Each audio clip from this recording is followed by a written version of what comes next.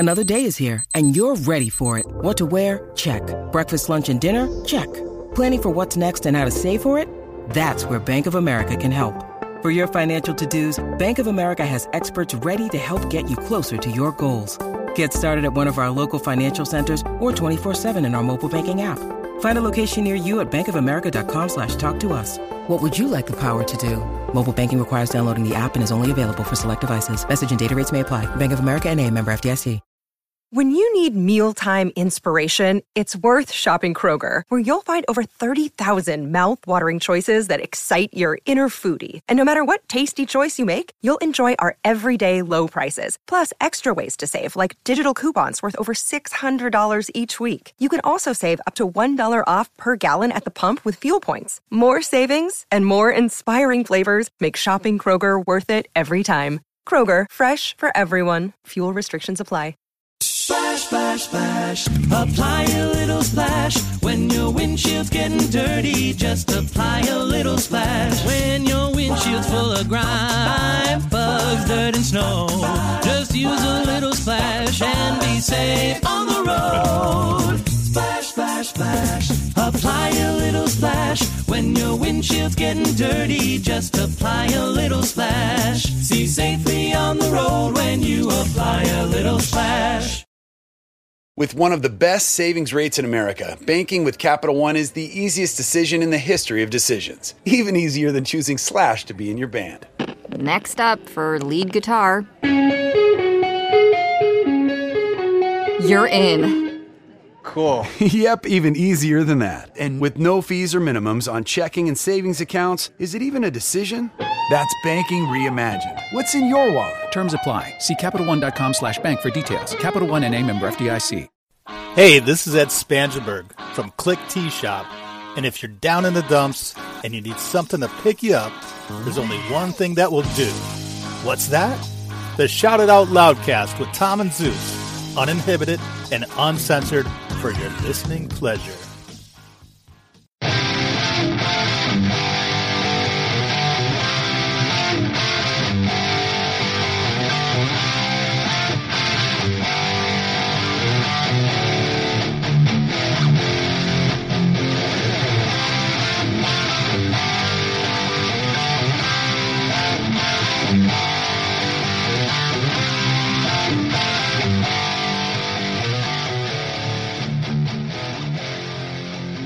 Greetings and salutations. Welcome to the Shout It Out Loudcast.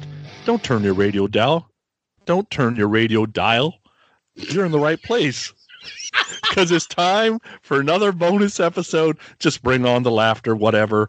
We're calling this one episode 3. If you let us, we'll make you black and blue too. Tommy and Zeus, how are you? Wow, that's an intro right there. You can't put a price on that one. Thank you, Sonny. What's up there, buddy? Glad to have you. Zeus, what's up, my friend? I am happy that somebody else fucked up an opening because I've been doing it for how many episodes before this? That's awesome. Thank you, Sonny. I feel so much better. I did it just for you. Oh, see? What a gift. What a gift. So what's everybody up to here? What do we got? Everybody feeling good and everybody's locked down? Cabin fever? Anybody pulling the Jack Nicholson yet on their family? No, not here. We got a different lockdown than you guys got because we're now martial law, but the government kind of came over the top and said stay at home. Yeah. And because each county was doing something different, and the governor got pissed off and said, "All right, every county stay home," kind of thing. Yeah. So we don't know. You know, some people are saying 2 weeks, some people are saying 3 months. Who knows who to believe? What do you guys got going on? Well, I'm in New Hampshire, so New Hampshire, it's pretty much there's no lockdown or shelter in place, but it's just pretty much everything is closed. The only thing that's open right now is supermarkets, pharmacies, and then like a couple big box stores like Home Depot, Lowe's, Target, Walmart for essentials, but nothing's open. I work in Massachusetts. Things are pretty similar. Those two governors kind of operate the same. But I'm hearing some rumors that the governor of Mass may drop a bomb tomorrow with a lockdown.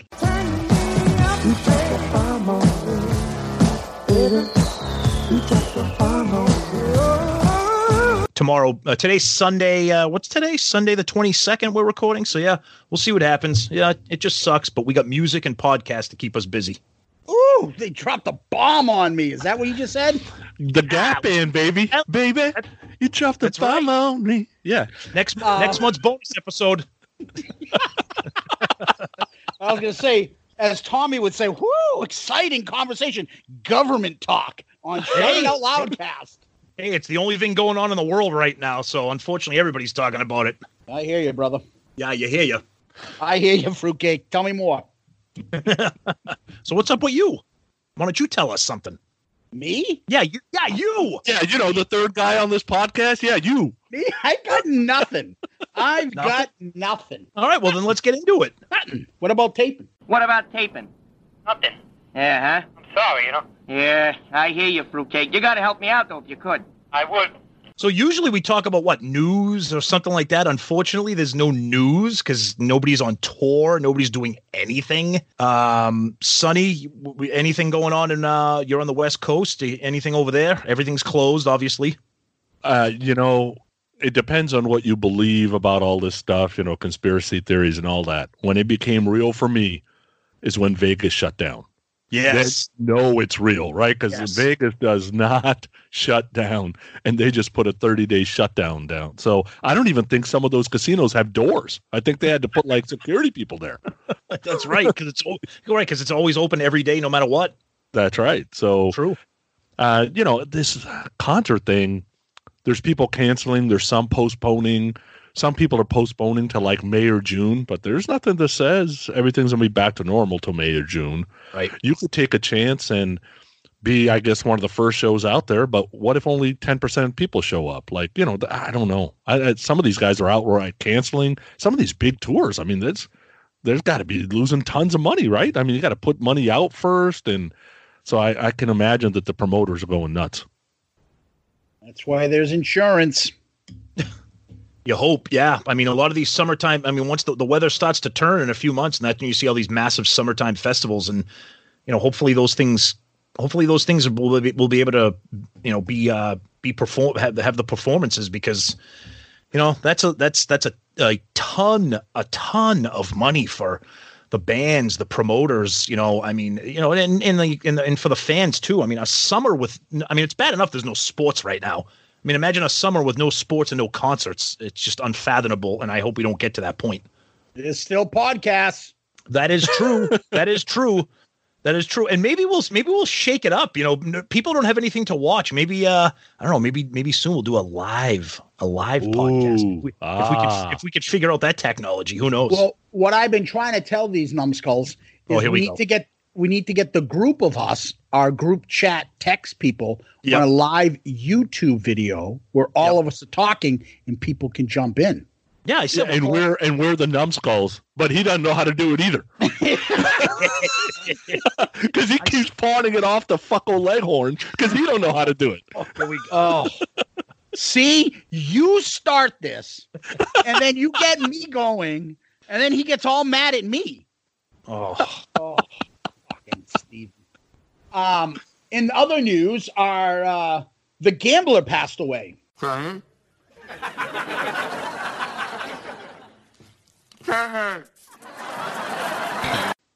Oh, I know. Brutal. 2020 is just the fucking worst year, man. I mean, you lose Neil Peart, you lose Kenny Rogers. This whole shit's going now with the virus. It's just brutal. And everybody loves Kenny Rogers. I don't care if you're a country fan or not. He is just one of those universal icons. Too much. He looked like he was 65 when he was like 25. Yeah. He looked so old back then. So when you think about it, when he died, you're like, oh, what is he, 100? He wasn't that old. No, he wasn't. Still look good, I thought, at 80. Shit, he looked fine. Plastic surgery, sure. Yeah, but it wasn't bad plastic surgery, though. You know, you've seen bad. Like Tom Jones. That's bad plastic surgery. I don't know. I mean, God rest his soul. Kenny started to look a little plastic near the end. He did. I'm sorry. Did you see that nice tribute by Dolly Parton on him? She's so awesome. Wonderful. Yeah, she's just amazing. She's one of those figures, like I would say, Willie Nelson, Johnny Cash, and Dolly Parton, that liberals and conservatives love. Yeah. Everybody loves them. Only ones that can go across party lines. Everybody thinks those three are like national treasures because they appeal to all aspects of life. And Dolly Parton, God bless her, she gave a nice tribute, but she's always, I've seen it because I'm into big country music, and all the big country stars, they're all, the classics that were still left are dying off. And she always has like these nice, kind words and with the smile. And she obviously had the big, and she used to do duets with them, had the big hit Islands in the Stream. Yeah, I remember when I was little. Did you ever have Truly Tasteless Jokes? Yes. Remember the fucking one about Dolly Parton? So what do you call it? Dolly Parton doing the backstroke, Islands in the Stream. Wow. Oh my God. Oh, Jesus Christ almighty. That's the first time I've ever heard that. That was awesome. I think that was in the book. Did we just introduce a new segment, Zeus's Joke of the Week? Truest Tasteless Jokes. Everybody. I remember those. Oh my God. Islands in the Stream. That was a good song. It's a great song. It is. But yeah. So more bad news. No concerts and people dying. So boy, this episode's starting off with a bang. Thanks, guys. Hey, no, it's okay. Hey, but it is what it is. Let's steer this. Last episode we did about a month or so ago, we did Slide It In. We got great feedback. We'll read those comments on that at the end of the episode.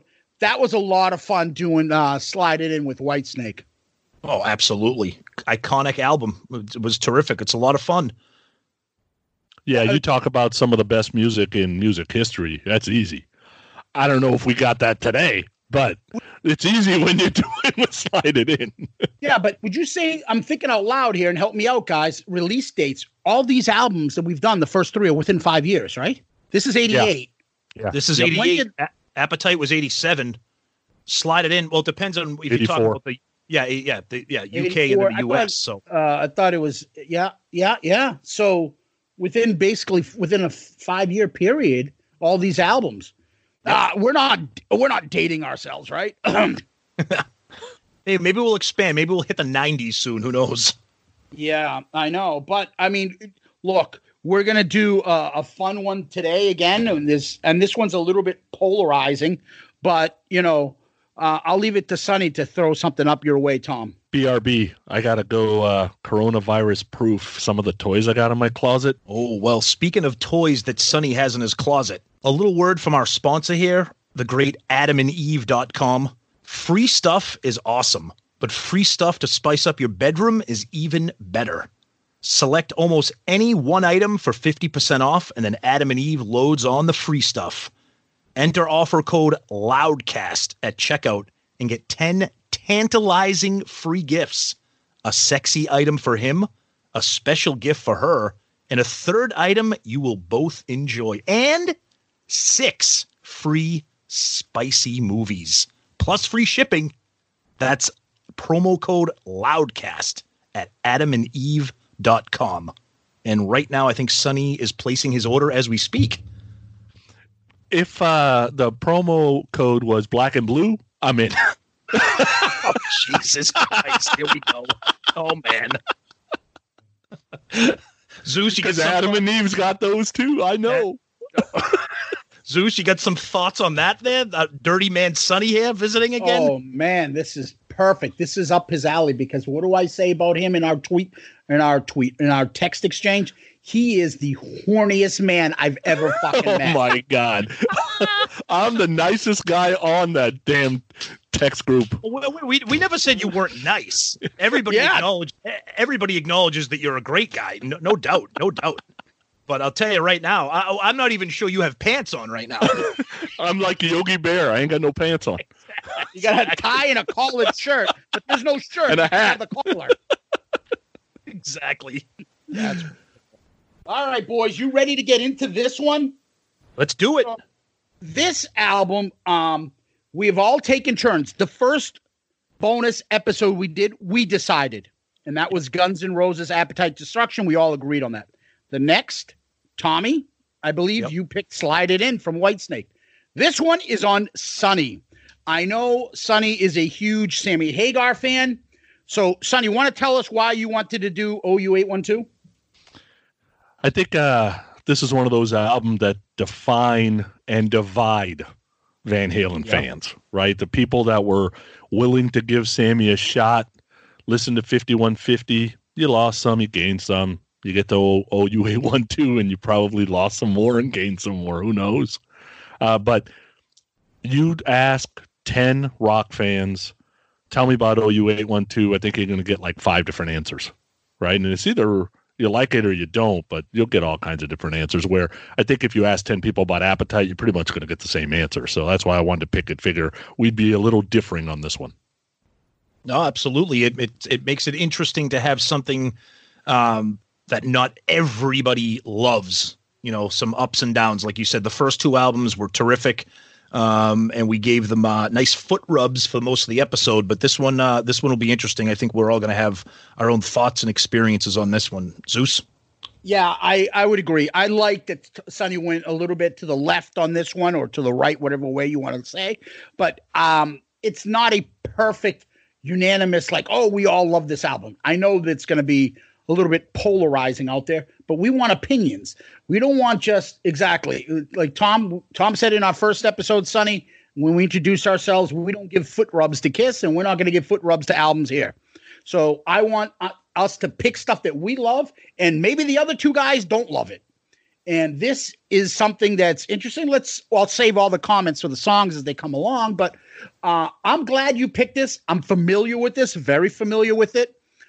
We usually start these albums before we break down the facts about our first experience. And let me just, since I've got the mic, I'll tell you real quick. Like everybody in that era, I was always a fan of Van Halen amongst Kiss and a bunch of other albums. Van Halen was always there, a big band that when they released an album, because you start thinking about how old you were when 84 came out. So I got that. Then I got 5150, and I remember my brother really got into Van Hagar, as they said, and he had that VHS concert. Do you remember that VHS concert? What was it called? I forget. Live Without a Net. Thank you. And we watched that over and over and over again. And Sammy, I was familiar with him because of I Can't Drive 55. So I knew who he was, and then he just released didn't he release his solo album before he did 5150? No, it was in between. In between. Yeah. Okay, so in between OU812 and 5150, right? Yeah, because he owed one more album to Geffen. Yep. Okay. And so I was familiar with his kind of style. This album came out, I bought it. I remember thinking it's not as hard rock as 5150, but MTV was around then. I saw the videos. I liked it. I had it in my collection. I played it. So, I just continued it. I didn't fall off. I didn't say, oh, fuck this Van Hagar shit. I liked it. I can chew gum and walk at the same time. Don't have to be like, oh, wait a minute. This isn't David Lee Roth. This isn't real. So that's my impression. How about Tommy? Yeah, I have very vivid memories. This is one of those albums in my collection that really takes me to a particular time. So I loved a huge Van Halen fan. And, whether you say Van Halen, Van Hagar, to me, I love it all, but it's almost 2 different bands. So when people say, which one do you like better? It's really hard to answer that. I loved 5150. I was excited when this came out. It was released May 24th, 1988. I'm guessing that was probably right around the Memorial Day weekend, right at the beginning of the summer. And the memories that I have of this are so clear that my best friend growing up, my childhood friend, had a place down the Cape. And I had just gotten this. And I can't recall if I had the CD and put it on a cassette or if I had the cassette. Because CDs were out at this time in 88. They were just kind of new.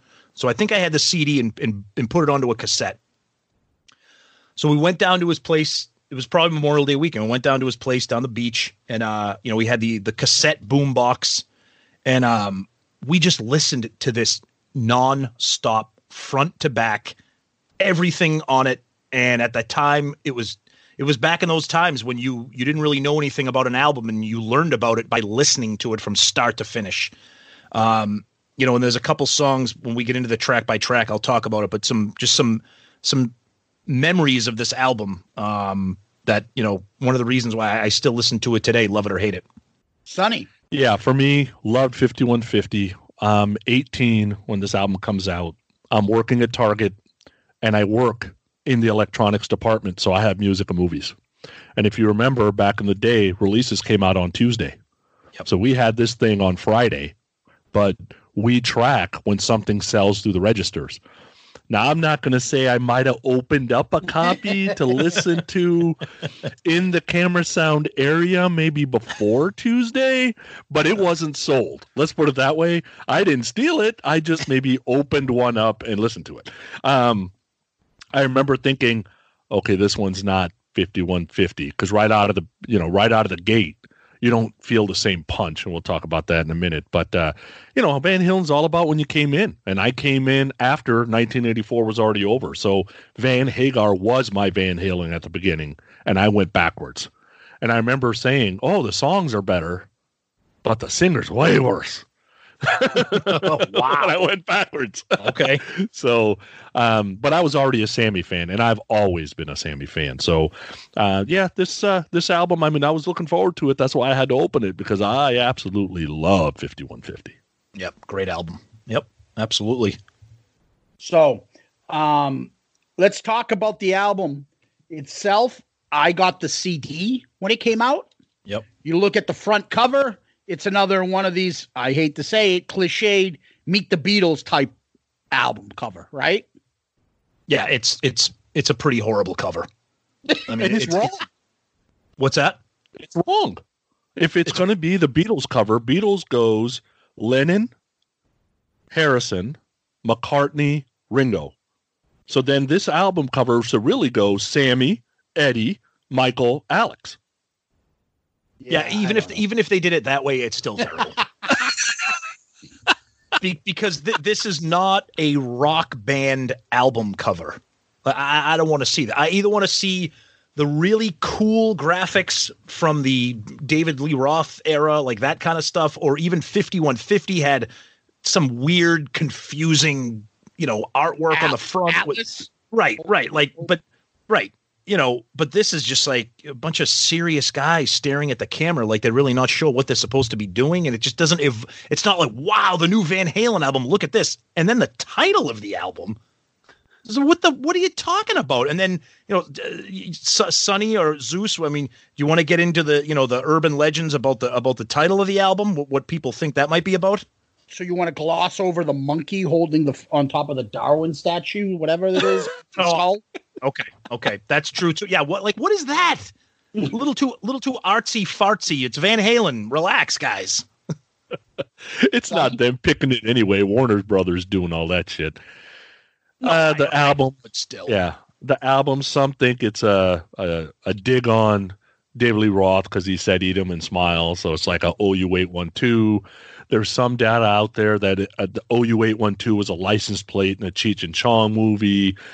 There's some out there that says it was some sort of a number that Sammy saw on the side of some van, and that's where it came from. Some people say the other album names were supposed to be Bone or Rock and Roll. Dude, who knows what's true? Van Halen camp, they're not like the Kiss camp. They don't say nothing. They don't have a Gene Simmons.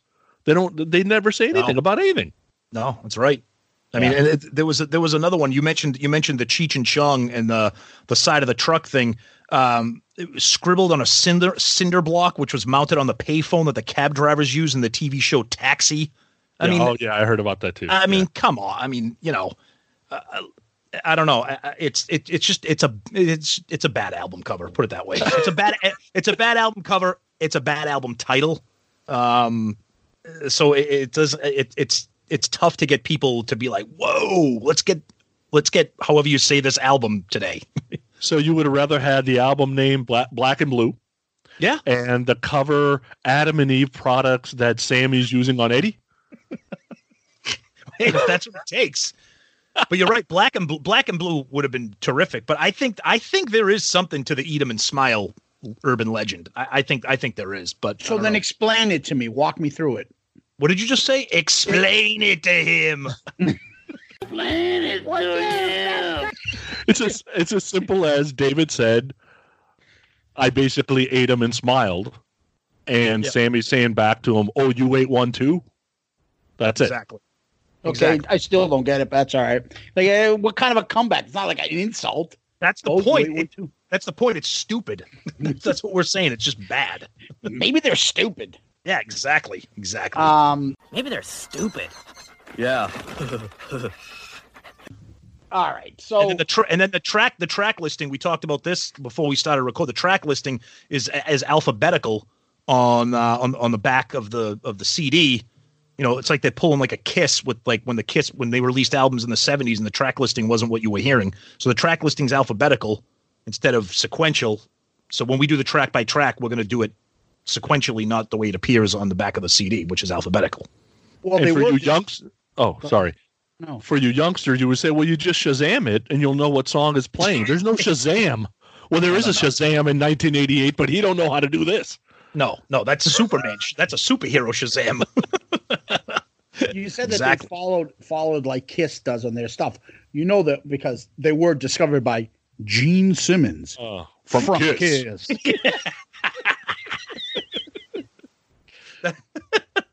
Hi, this is Gene Simmons from Kiss. Oh, you're not from the Brady Bunch, Gene Simmons? But the best part, you have to do that. Pause that. But you have to do that little pause. Yeah. This is Gene Simmons from Kiss. From Kiss. You gotta add that part too. Well, you're right. No, but Sonny, you're right. Oh, it's not the other Gene Simmons? Don't say that. Don't say that because Richard Simmons' brother? There was the famous 50s actress Gene Simmons. She was in a lot of big Hollywood movies. Oh, and I'm sure people would have been like, is this Gene Simmons from Kiss or the Hollywood actress who's a woman? From the black and white movies. Remember, she was a maid in Maude's preemptive sitcom from the 1943. What the hell was she in? Was she like the 10 Commandments or something like that? She was in one of those fucking sword and sandal fucking Paul Stanley lyric songs. Whatever. Time Traveler. Hey, let's not go there. I love that song. Time Traveler. What do we call that, Tom? Paul Stanley in the Temple of Doom. Oh, wait, speaking of Time Traveler, can we veer off for a second? I know this isn't a Kiss episode, but do you want to say something about what's going on with our main podcast? Oh, the fact that we're honestly taking a little bit break of, you know, all the Kiss talk and stuff we're doing online. We're doing the Kiss polls and the Kiss non-makeup madness tournament. And you know what? We had this plan. We didn't want to drop it last week in the beginning of the tournament, but we think if we drop this one now, you know, it's a nice break from the Kiss stuff.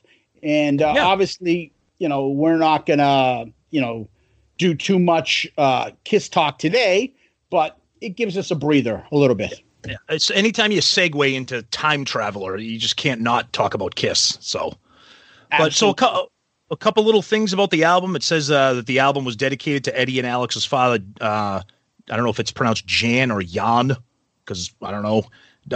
He died when he was 66. The liner notes of the album, they say this one's for you, Pa. He had previously, this is some good inside trivia, which I didn't know, from Diver Down, which we'll eventually get to that album, hopefully on a bonus episode. He had previously appeared playing clarinet on the song Big Bad Bill is Sweet William Now on Diver Down, which is a fantastic David Lee Roth era Van Halen album. Okay.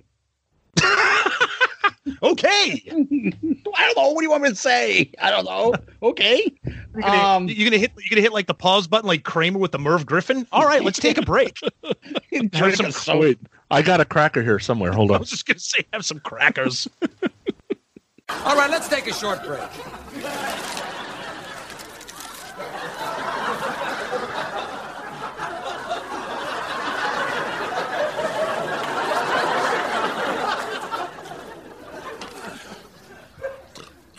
Okay, we're back.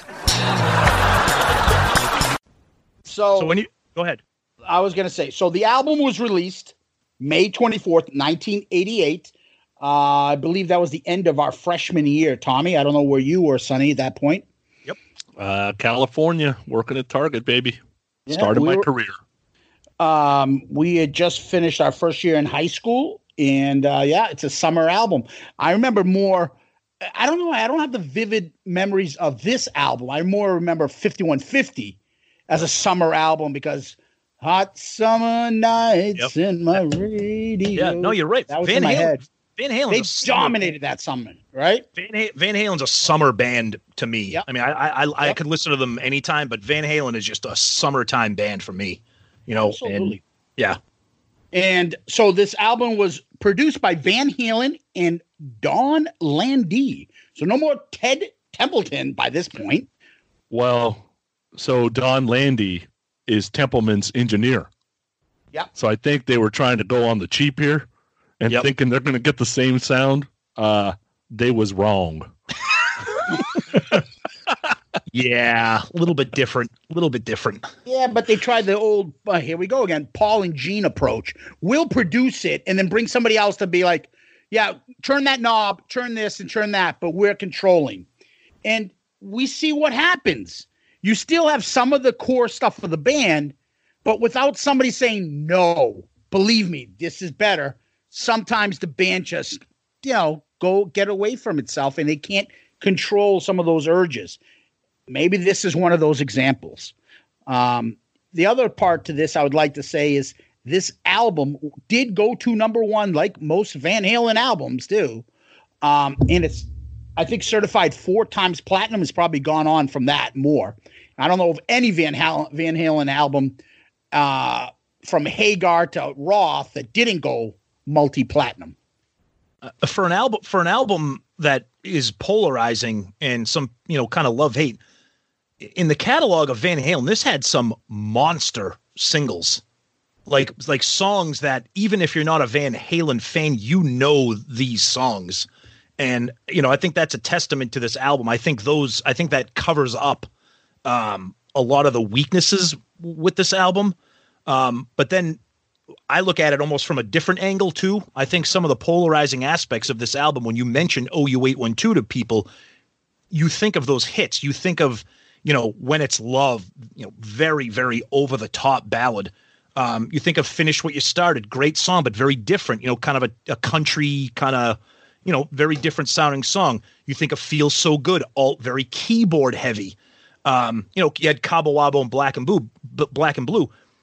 But I think the problem with this album, why it took kind of a beating after it was released, was that all of the songs that kick ass on this album were never really released as singles, and they were buried as deep cuts on it. Because when we get into it as on the track by track, I mean, those singles that I mentioned, they're good songs, but they're a little bit light. They're not like rock songs, and there are rock songs on here, but you had to go out of your way to listen to them because the radio wasn't playing them. Yeah, and I think Warner Brothers is smart enough to know ballads are killing it right now, right? Absolutely. Between Wanted, Dead or Alive, and Bed of Roses, and Every Rose Has Its Thorn, and I Won't Forget You, and all this other shit that's out there. And some of it's shit, some of it's not shit. I like a lot of the ballads. Yep. I don't think you were going to get a 70s style Van Halen album. That was not going to happen. And I think the reason it is love-hate is because some of these songs are damn near perfect. And then some of these songs are damn near shit, right? Yep. So it's like it has both sides is the problem. And it's not an album, honestly. I don't know of any single person that I've ever met that can listen to this album front to back and be happy with it. I have yet to meet that person. Well, let's find out all about it.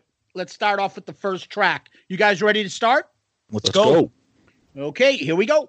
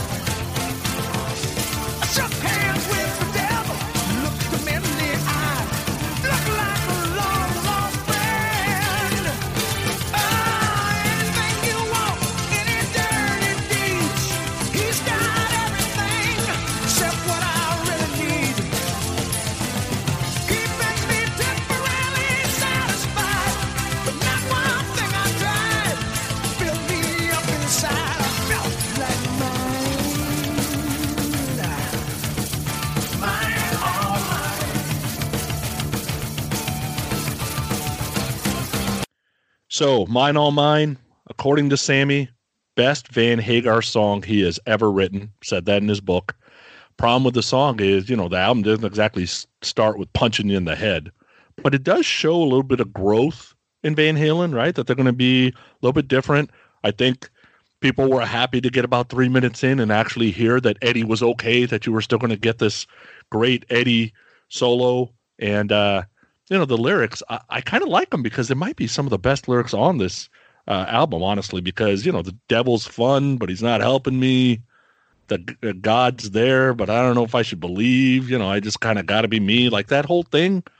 We've seen that in plenty of songs over time that always resonates well. It's a good song in my opinion, but it doesn't exactly punch in the head. Yeah, I'm a huge fan of this song. You're right. It starts off. It's got the, it's kind of got that heavy synth keyboard to it. But it's an interesting song, like you said. The lyrics. Sammy was quoted as saying it was the first time in my life I ever beat myself up, hurt myself, punished myself, practically threw things through the windows trying to write these lyrics. And it's a very unusual song. If you're a Van Halen fan, Van Halen doesn't write songs like this. They don't talk about God and they don't talk about that, forgive me, Father, for I have sinned. It's very unusual, and it's a very unusual way to start a Van Halen song. But that being said, I think it kicks ass. I think Sammy's vocals really soar throughout certain parts of the song. A lot of the points I'm just going to add to it and agree with you guys. The synth, the keyboard, the lyrics. But I'm still confused of what it's really all about. He talks Allah in the East, Jesus in the West. And at one point he says, mine, oh mine, baby. So I'm like, if that's a deep song, who are you calling baby? And then is it about religion? I don't know. It's a introspective little, deep song. And it's funny because these lyrics, not that Van Halen is all about deep songs, because I can't think of any really deep song before this or during the David Lee Roth era. But this is maybe a different style, and really Sammy cementing himself as, this is now, he's definitely in the band. He's not just filling the role. He's in the band leading with them. I think his lyrics are great. I think his vocals, great vocals. The intro is pretty cool. It reminds me of a little bit of Hot to Cheat, the drums. That classic, I can't describe it. I don't know what it is, but it's that classic, and I'm not a drummer, Alex Van Halen drumming style. It's just something about his style that I can pick out. That's Alex Van Halen. He's got a Go ahead. I'm sorry. Go ahead. No, go ahead. What is it? You tell me. I was just going to say, describe it. Alex has a very signature. I'm not a drummer, but I've been obsessed with drummers since I was about 5 years old. Alex is a very signature snare sound a lot of times. Yeah, thank you. And you could tell when you're listening to Alex Van Halen drumming. Exactly. And that's what makes me think, okay, this is a Van Halen song. So throughout these songs, I'm going to say to you guys, this is a Van Hagar song, or this is a song they could have done with David Lee Roth. Yes. And it's just a different singer. This is the new Van Halen singer. This is not really a Van Halen song, an old style song. Right. What do you think? Could David Lee Roth, could you picture David Lee Roth doing this with them? Oh God, no. No way. So to me, this is a Van Hagar song. The solo's pretty good. But and I would say again, the vocals are fantastic. Sammy's pretty good. It's a good song. That's how I look at it. Yeah. Sammy's, before we move on, it's just generally speaking, and I know Sonny will agree. I mean, Sammy vocally is just spectacular. I mean, he could sing anything. He can take a mediocre song and make it amazing just because of his vocals. And I think he does a lot of that on this album. Yeah, he's definitely the hero of this album. There's no doubt about that. Yeah. Yep.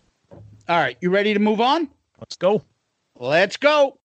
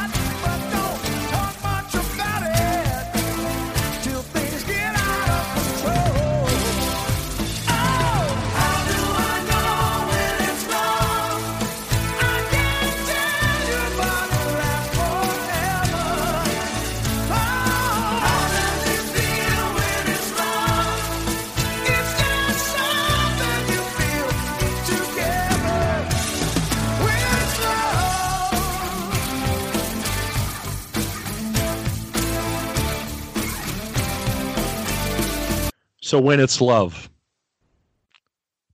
one of the most perfect songs ever. This is pop perfection. Wow. Right? You want to get as many fans possible. Like this, you could put this in the next Top Gun movie right now, and it would be just fine. Right? And I'm telling you, there was guys at Warner Brothers, Eugene, we're going to be billionaires. This is going to be the best-selling single ever. And if you think about just, I'm reading the lyrics, and I've got teenagers, and one of them is my 19-year-old son. So sooner or later, he's going to have a relationship or whatever, right? A serious one. And when you read through the lyrics, it's like, you know what? You don't really know when it's love. Like when I think about the beautiful woman I'm with right now that I've known for 25 years, 2 days before I probably fell in love, I don't have a clue I'm going to fall in love. Like you don't know when it's love. You have no idea. I'm 50 years old. I still can't figure it out. Right? So I'm sure your wife was hearing that. Well, yeah, but the song works. And think about it. No Desmond Child, no Holly Knight, no Michael Bolton, no fucking Diane Warren, no Richard Marx, all by them lonesomes. Pop perfection, no doubt. Here's the problem I have with this song. I off of 5150, Love Walks In is one of my all-time favorite songs from Van Halen, Sammy.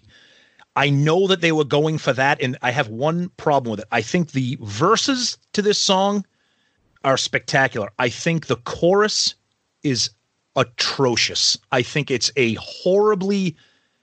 think they are really selling out for that cheesy ballad chorus. And it just kind of takes me out of it because the verses are kind of, introspective. It's got a nice melody. It's kind of a heavy, kind of darker kind of chorus. And then it just does that swelling, chorus. And it's a good song, but that chorus kind of takes me out of it a little bit. All right. Number one, the song reached number 5. It was the second single released off this album. The backing vocals are those sweet Van Halen backing vocals. Just awesome. Yep. Awesome.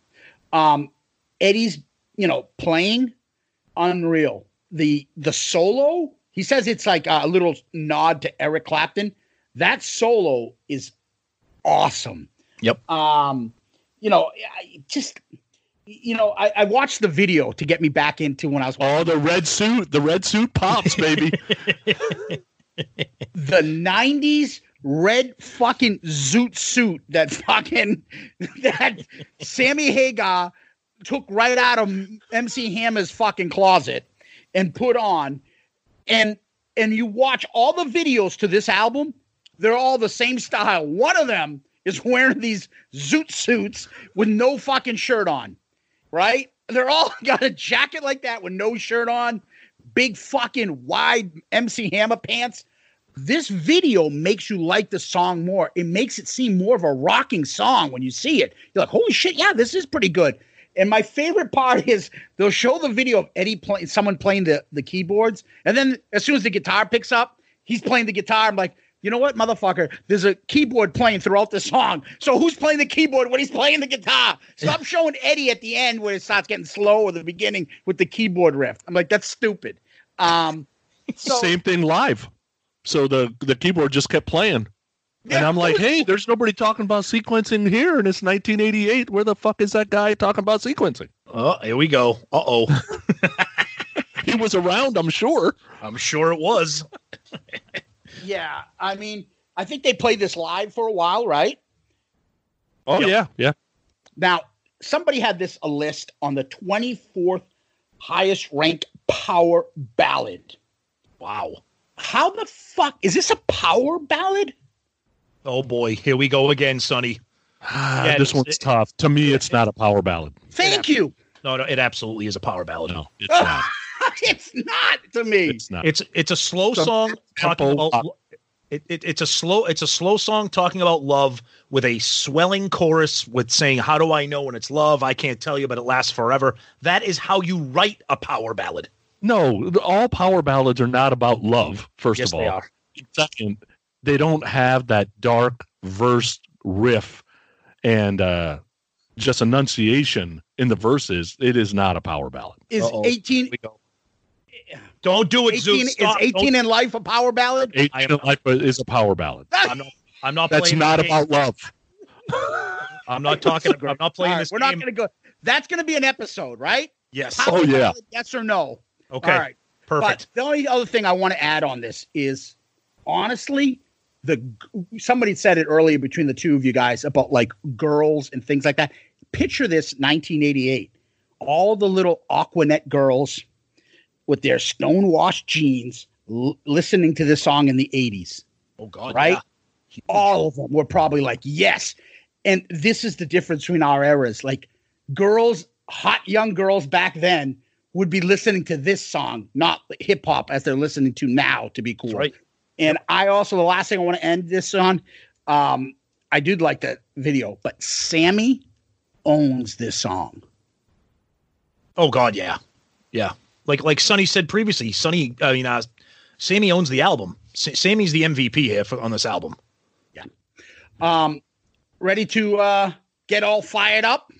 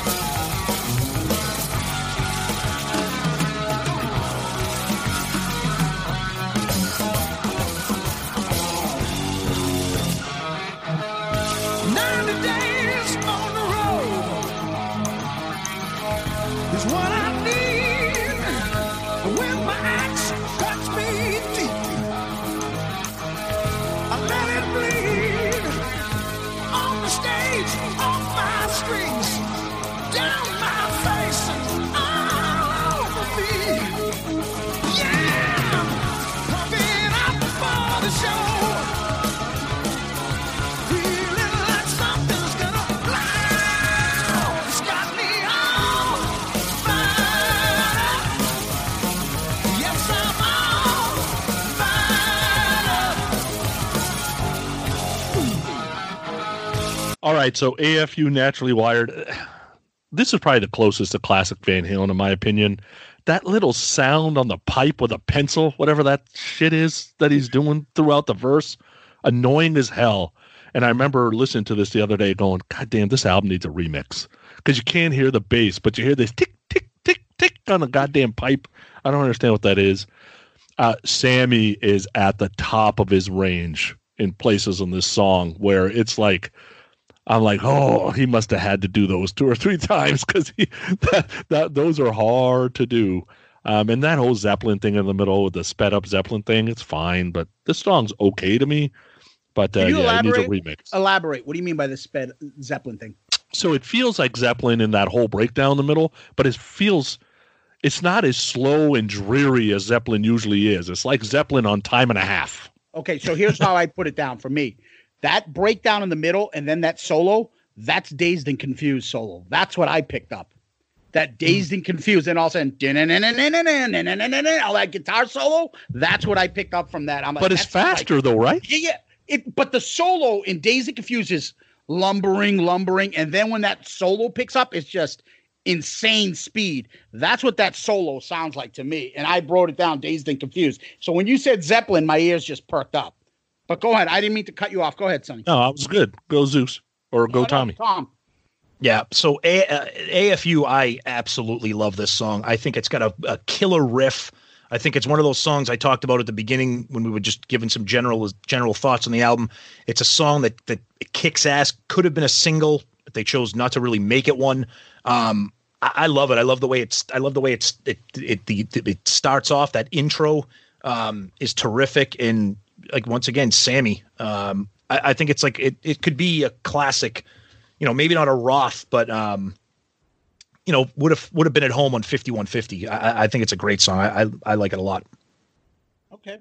So for me, I already mentioned the Zeppelin, the solo, the vocals again. Sammy's killing it. The drums on this song are amazing.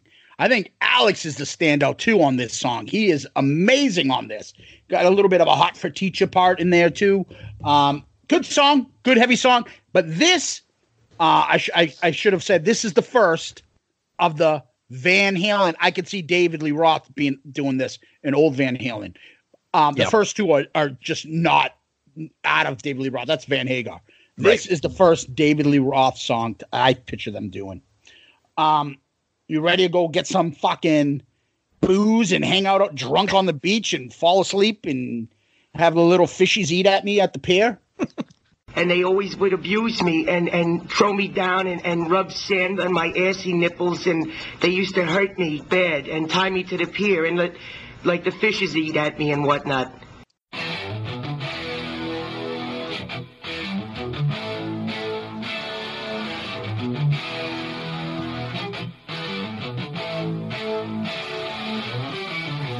I've been to Rome, Dallas, Texas.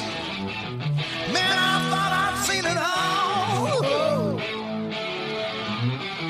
Around the world, searching every corner. Man, I thought I'd hit the world.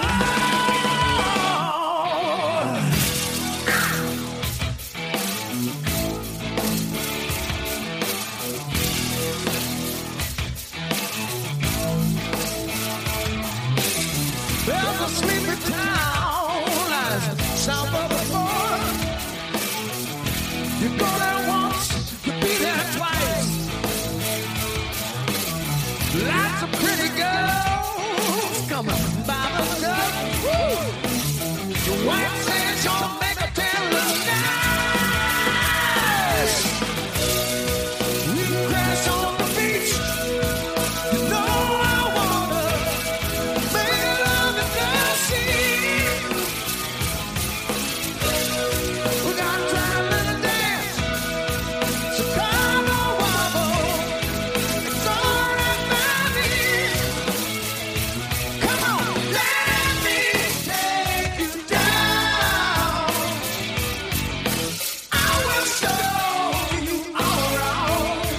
Daddy, come on, let me take you down.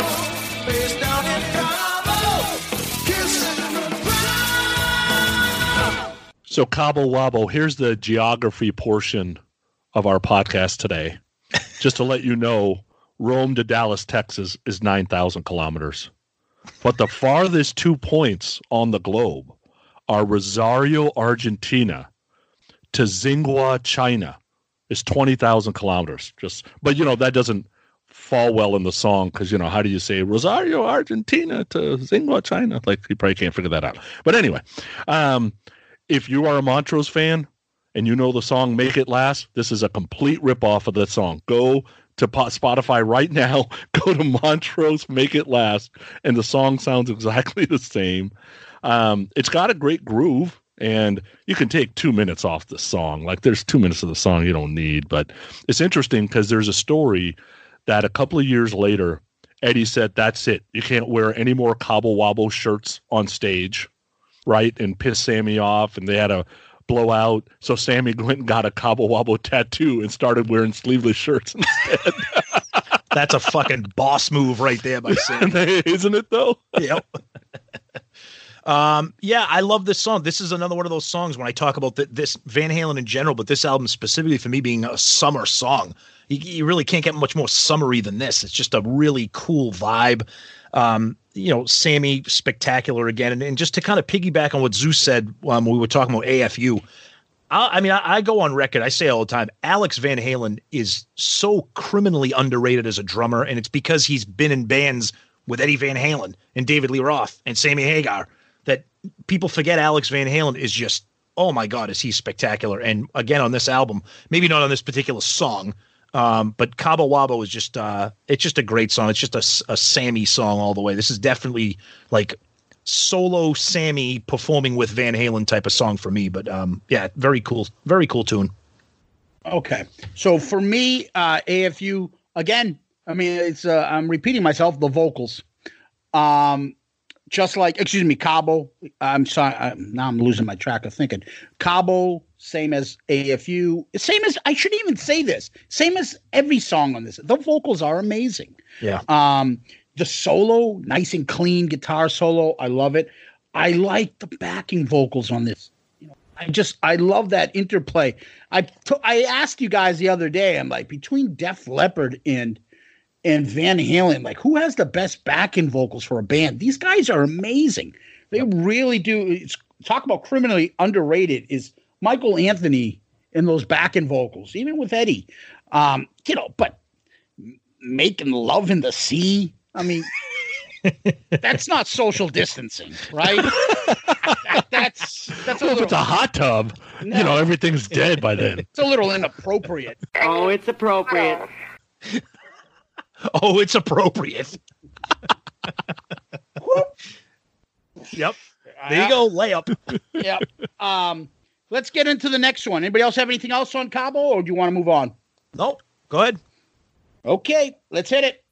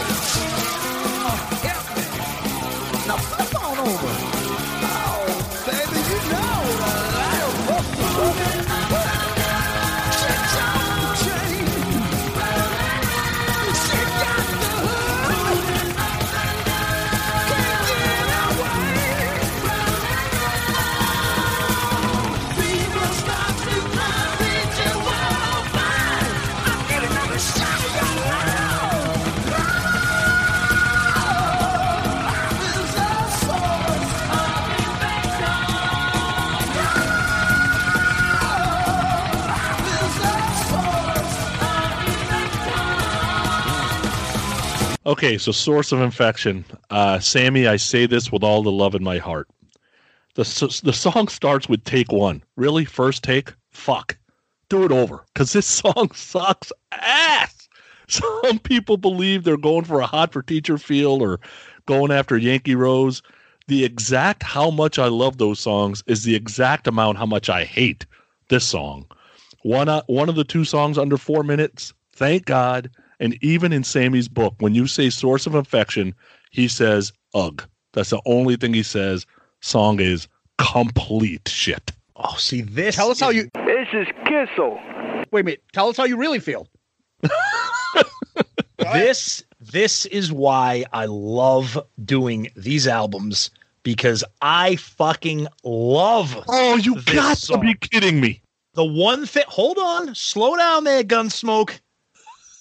Sammy's lyrics are embarrassing at the beginning when it's just like, hey, ooh, hey, one time, like there's really no lyrics. But musically, you know what? This song would have been good if it was like a friggin' instrumental, except for Michael Anthony's backing vocals during the chorus.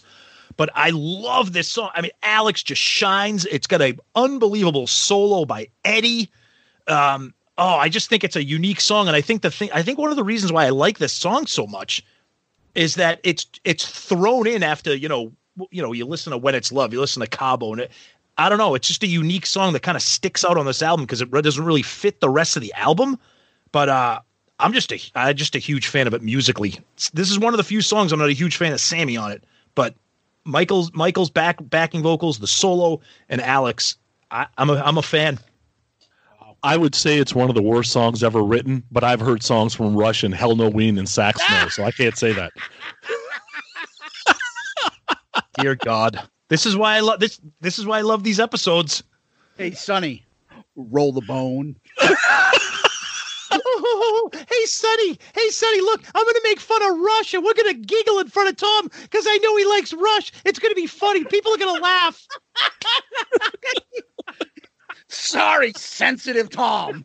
Where did that come from? I get more shit than either of you guys combined, except for Sonny on Asylum, about opinions. So take some for once in a while, all right? Look, I can see you getting all bunged up for making him wear those kinds of clothes. What would you be doing if you weren't out there plugging Rush? See you getting all bunged up for them making you wear these kind of clothes.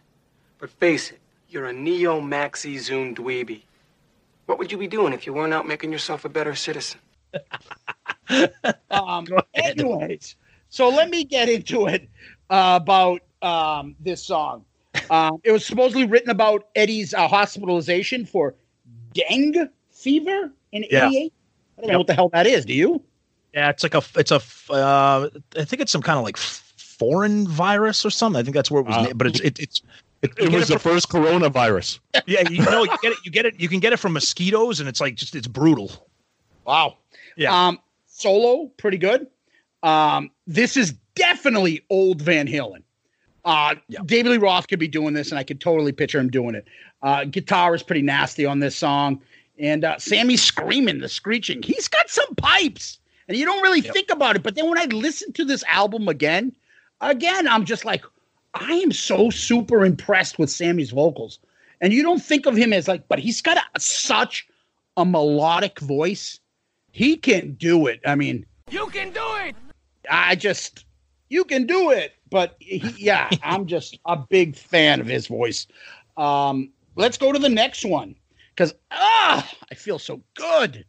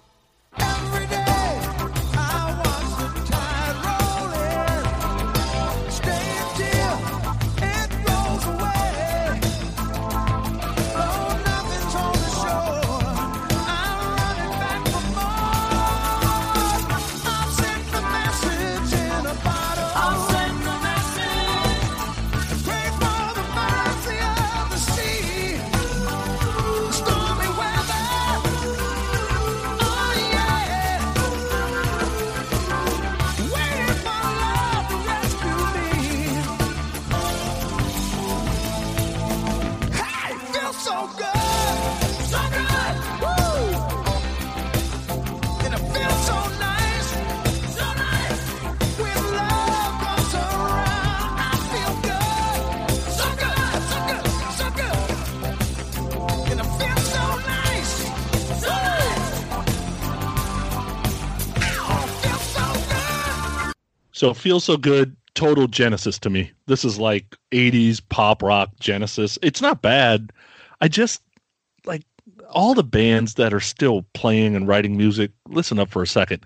Stop the first minute of bullshit ambiance setting mood shit. I don't need, just get to the song and let me get back to my life. Like cut every song from 5 minutes to 4 minutes, please. Because that's the only problem I really have with this song. But yeah, I don't know if it should have been a single. There's other songs on this thing that are better to me. But yeah, it kind of felt Genesis to me. Yeah, it's definitely not. You know, we say this on we'll Shout It Out Loudcast when we're talking about Kiss songs. One of our favorite things to say is, it's a good song, but it's not a Kiss song. I love this song. This song brings back. This is a major summer song for me that I still enjoy. It's well written. It's well composed. Sammy sounds great. The backing vocals by Michael Anthony are just spectacular. But it's not really what you want from Van Halen. It's just, but I like it on this album. But I could see why people are like, this is kind of a weird, like you said, Genesis. It's, it would be a good Genesis song, but it's a Van Halen song, and I'm a big fan of it. It's a summer anthem for me. So, Feels So Good went to number 35 on the charts. Another, I think this was their last single that they released. The video, again, another 90s zoot suit. And that's one everybody's moving. It's a slide and everything's moving across. Yep. And this is another, if you notice, I think all the songs and videos from this album were all like performance videos. Yeah. Yeah, because they weren't supposed to. So the first single didn't have a video. Yeah, didn't have a video in 1988 in the heart of MTV here, right? Yep. So after the first song didn't do that well on the charts, they freaked and during tour flew them to LA and did all the videos at the same time. So that's why you got I think it was like a week or so of videos, but that's why you get all performance videos. Yep. Yeah. And that organ synth riff, whatever that is, I love it. Me too. I love it. Anytime I hear that, I think of Your Time Is Gonna Come or something like that, and I love that. And backing vocals, just off the charts again. The video, not enough of that girl in that video. This is if you tell me, I guess I would play So This Is Love and be like, that's Van Halen. And then if you say, well, what's Van Hagar? This is Van Hagar. And you could love both of them. That's how I describe my love for Van Halen. Two different bands. I love that fucking crazy rockin' style, David Lee Roth and whatever. But I love the song. This is the proof that these guys all of a sudden stopped becoming that fun, just California crazy band that rocked out with their cock out. Now, here they come with some serious, this is good. Sammy made them more credible. Got them out of the young rockers fans club and got them on pop radio way more than David did at the time. And this is the reason why. This is a great, great song. It's, not a really typical Van Halen song, but it's a Van Hagar song. And, I'm a big fan of it. I like it. It's a great song. So well said.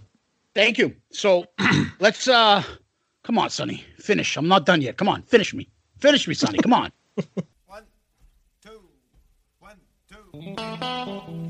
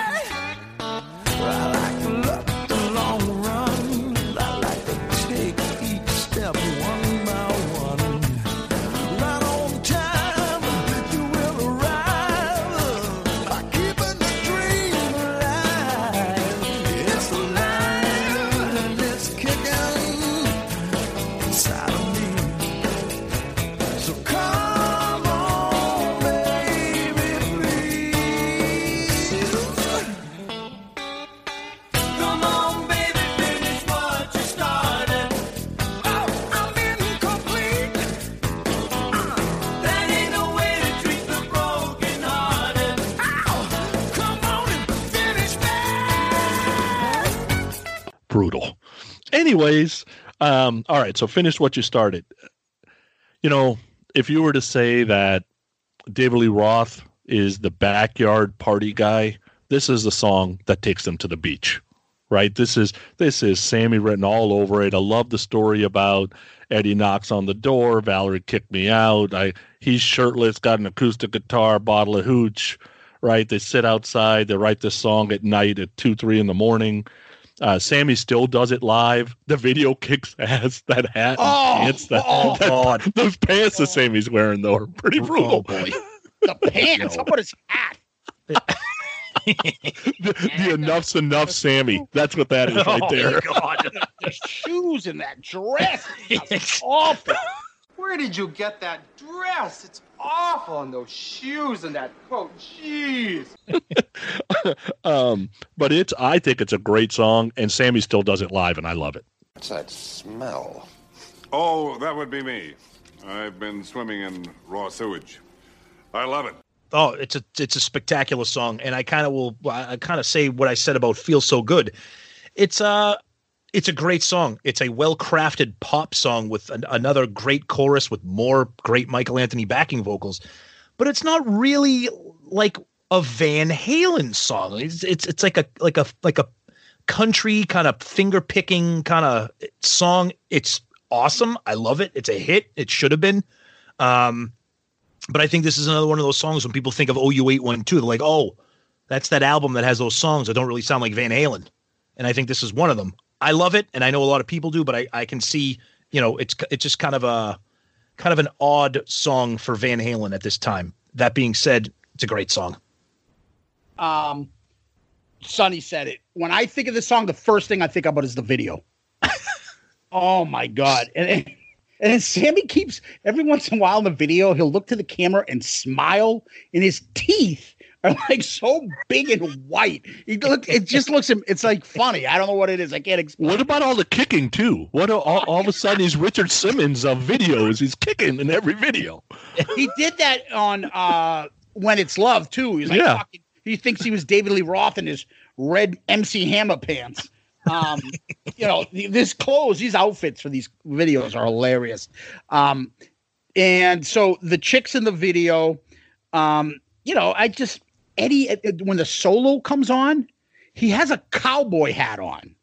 It looks ridiculous. I can't describe it. Who am I thinking of that looked like it had that movie or something where the guy had a cowboy hat on? It was just, it just looks so stupid and out of place.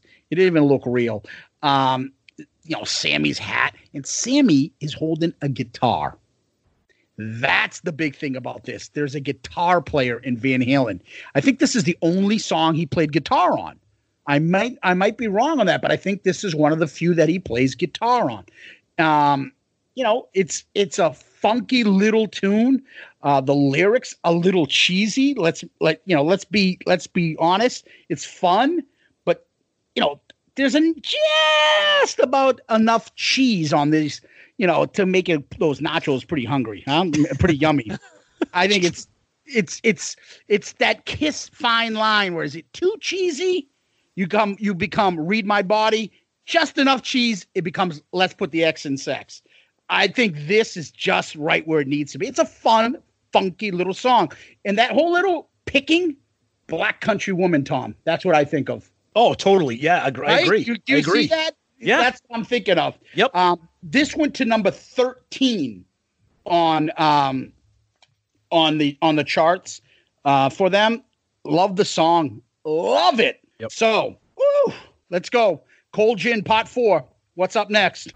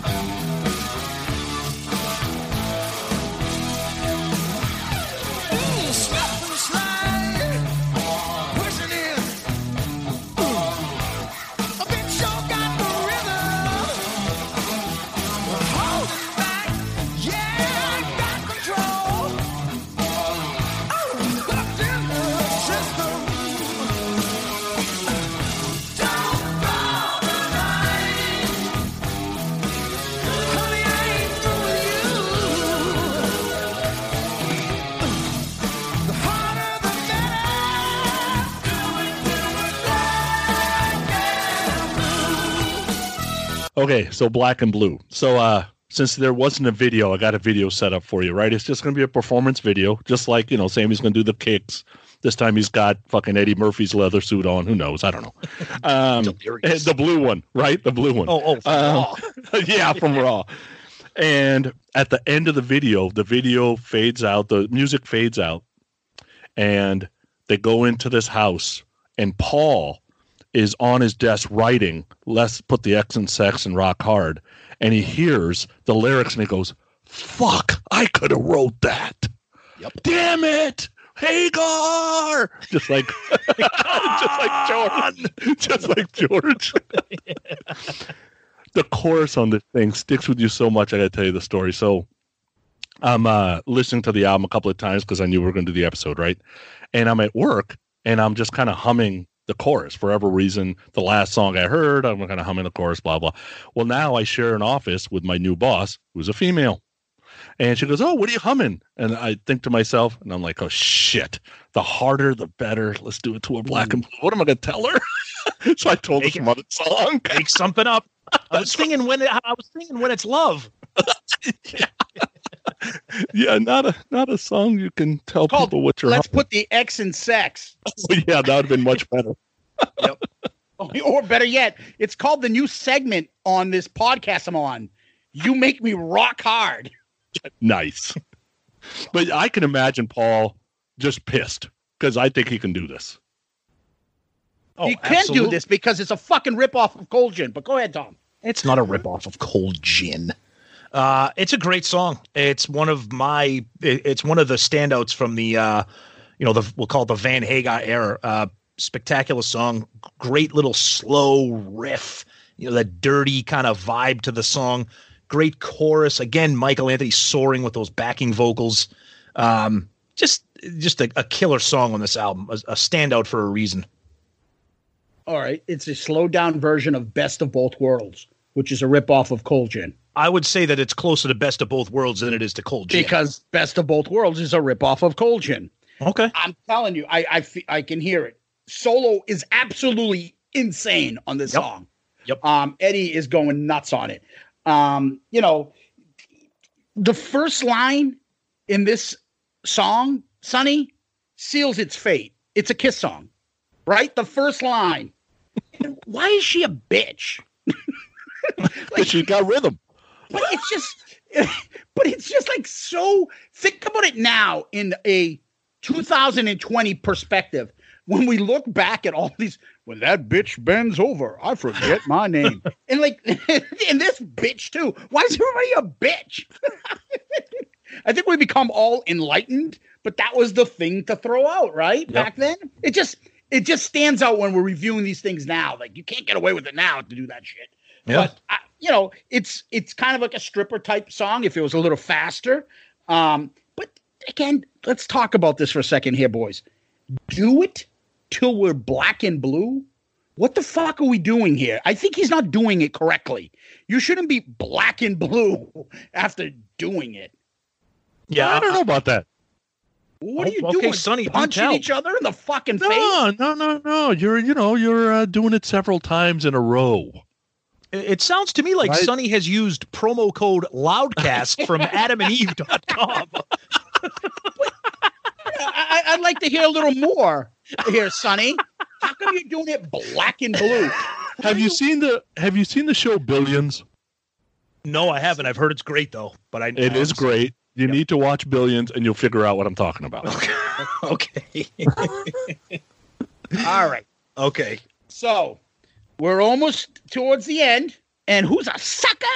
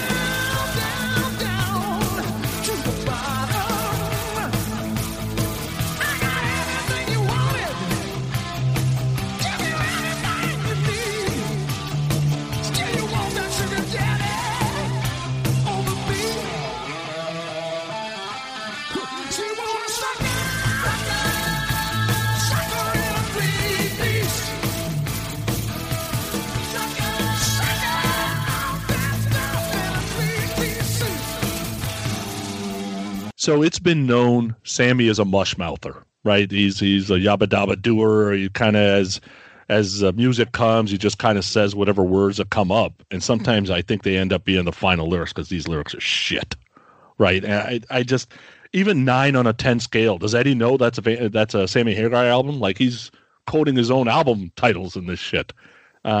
Guitar solo is great, and I think Paul's pissed off that he said, at the end, go ahead and suck it all up, right down the last drop. I think Paul was pissed off that should have been his lines, but song's okay, but I don't think it's all that great, to be honest. Oh, this is spectacular. This is why I'm so glad we do this. I'm going to say something that's going to piss Sonny off. I like to say inflammatory things on this podcast to get people fired up. This, to me, is one of the most underappreciated and underrated songs in the entire Van Halen catalog. I think it is one of the most ripping songs that they have done with Sammy Hagar. I think the solo, I think the lyrics, the chorus, the whole sucker in a 3-piece that is kind of silly. I drive it silly. But I think the way the song kicks in and that riff that Eddie carries throughout it, I think this song absolutely rips. I'll save it for when we get to the rankings. Great song. Okay, wait a second. There's only really 3 pieces to the song: the music, the lyrics, and the chorus. And 2/3 of it sucks, but it's one of the underappreciated. I didn't say suck. I just think sucker in a 3-piece. It's kind of a silly concept. Silly. Yeah, it's a silly concept. But the music, and once again I say it again, Michael Anthony's. But musically, this song has what I want to hear in a Van Halen song, especially from the Sammy Hagar era of Van Halen. Tom, we're discussing sucker in a 3-piece. Yeah, I know. Oh, okay. These comments apply to that song? Absolutely. Yeah, that's why they're wrong. Yep. Ooh. Yep. That's why I'm here, baby. As our German housekeeper Herta would say, nicknamed Cum Lips. Ooh. It's okay. Are you shitting me? This is a classic Van Halen old style song. I will give you that. Yes. It's okay, Tom. It's okay. It's not a bad song. I'm just joking. In Sonny Hit It, I had the words right here, right in the front of my notes here to Sonny. Suck it up right down to the last drop. Settle down, Paul Stanley, Part 2. That's what I'm saying. Sammy kind of doesn't do himself any favors with the lyrics. No, it's just, But what I will say is this song is perfect for our new sponsor, Tom.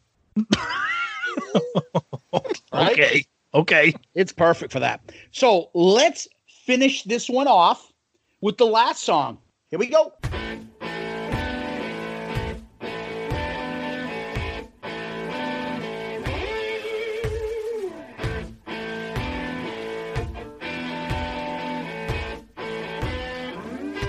Well, my telephone is ringing. It told me I was jamming now.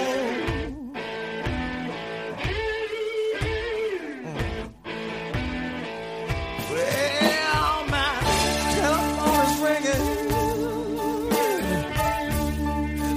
told me I was jamming now.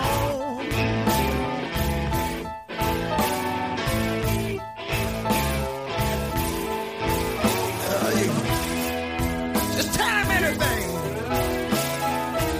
I just don't want to talk to him now. Not now, baby. I got me my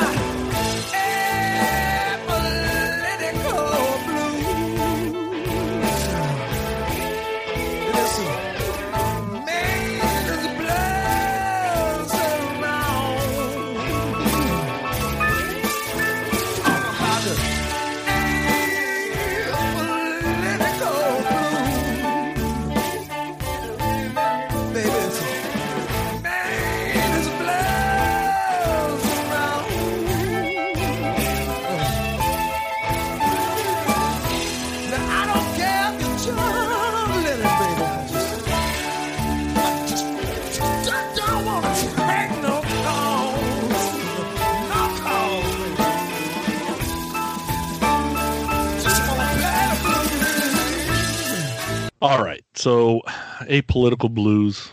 This song is so bad that I really had to go back when I found out it was a cover and go back and listen to the Little Feat song because I felt bad that Van Halen fucked up their song. And I listened to the original. Yeah, it was already fucked up. This song has sucked since 1972. This song just sucks. My guess is Eddie's a Little Feat fan, and there is no good Little Feat songs, so he picked this one. Terrible closer for an album. Period. This is Kissel. Trash. Little Feat is trash. This is a very, like Sonny said, it's kind of a self-indulgent song, probably from Eddie. I personally don't mind blues music. I don't go out of my way to seek it out, but I know some of the early some of the early Led Zeppelin stuff, like You Shook Me or that kind of stuff I can get into.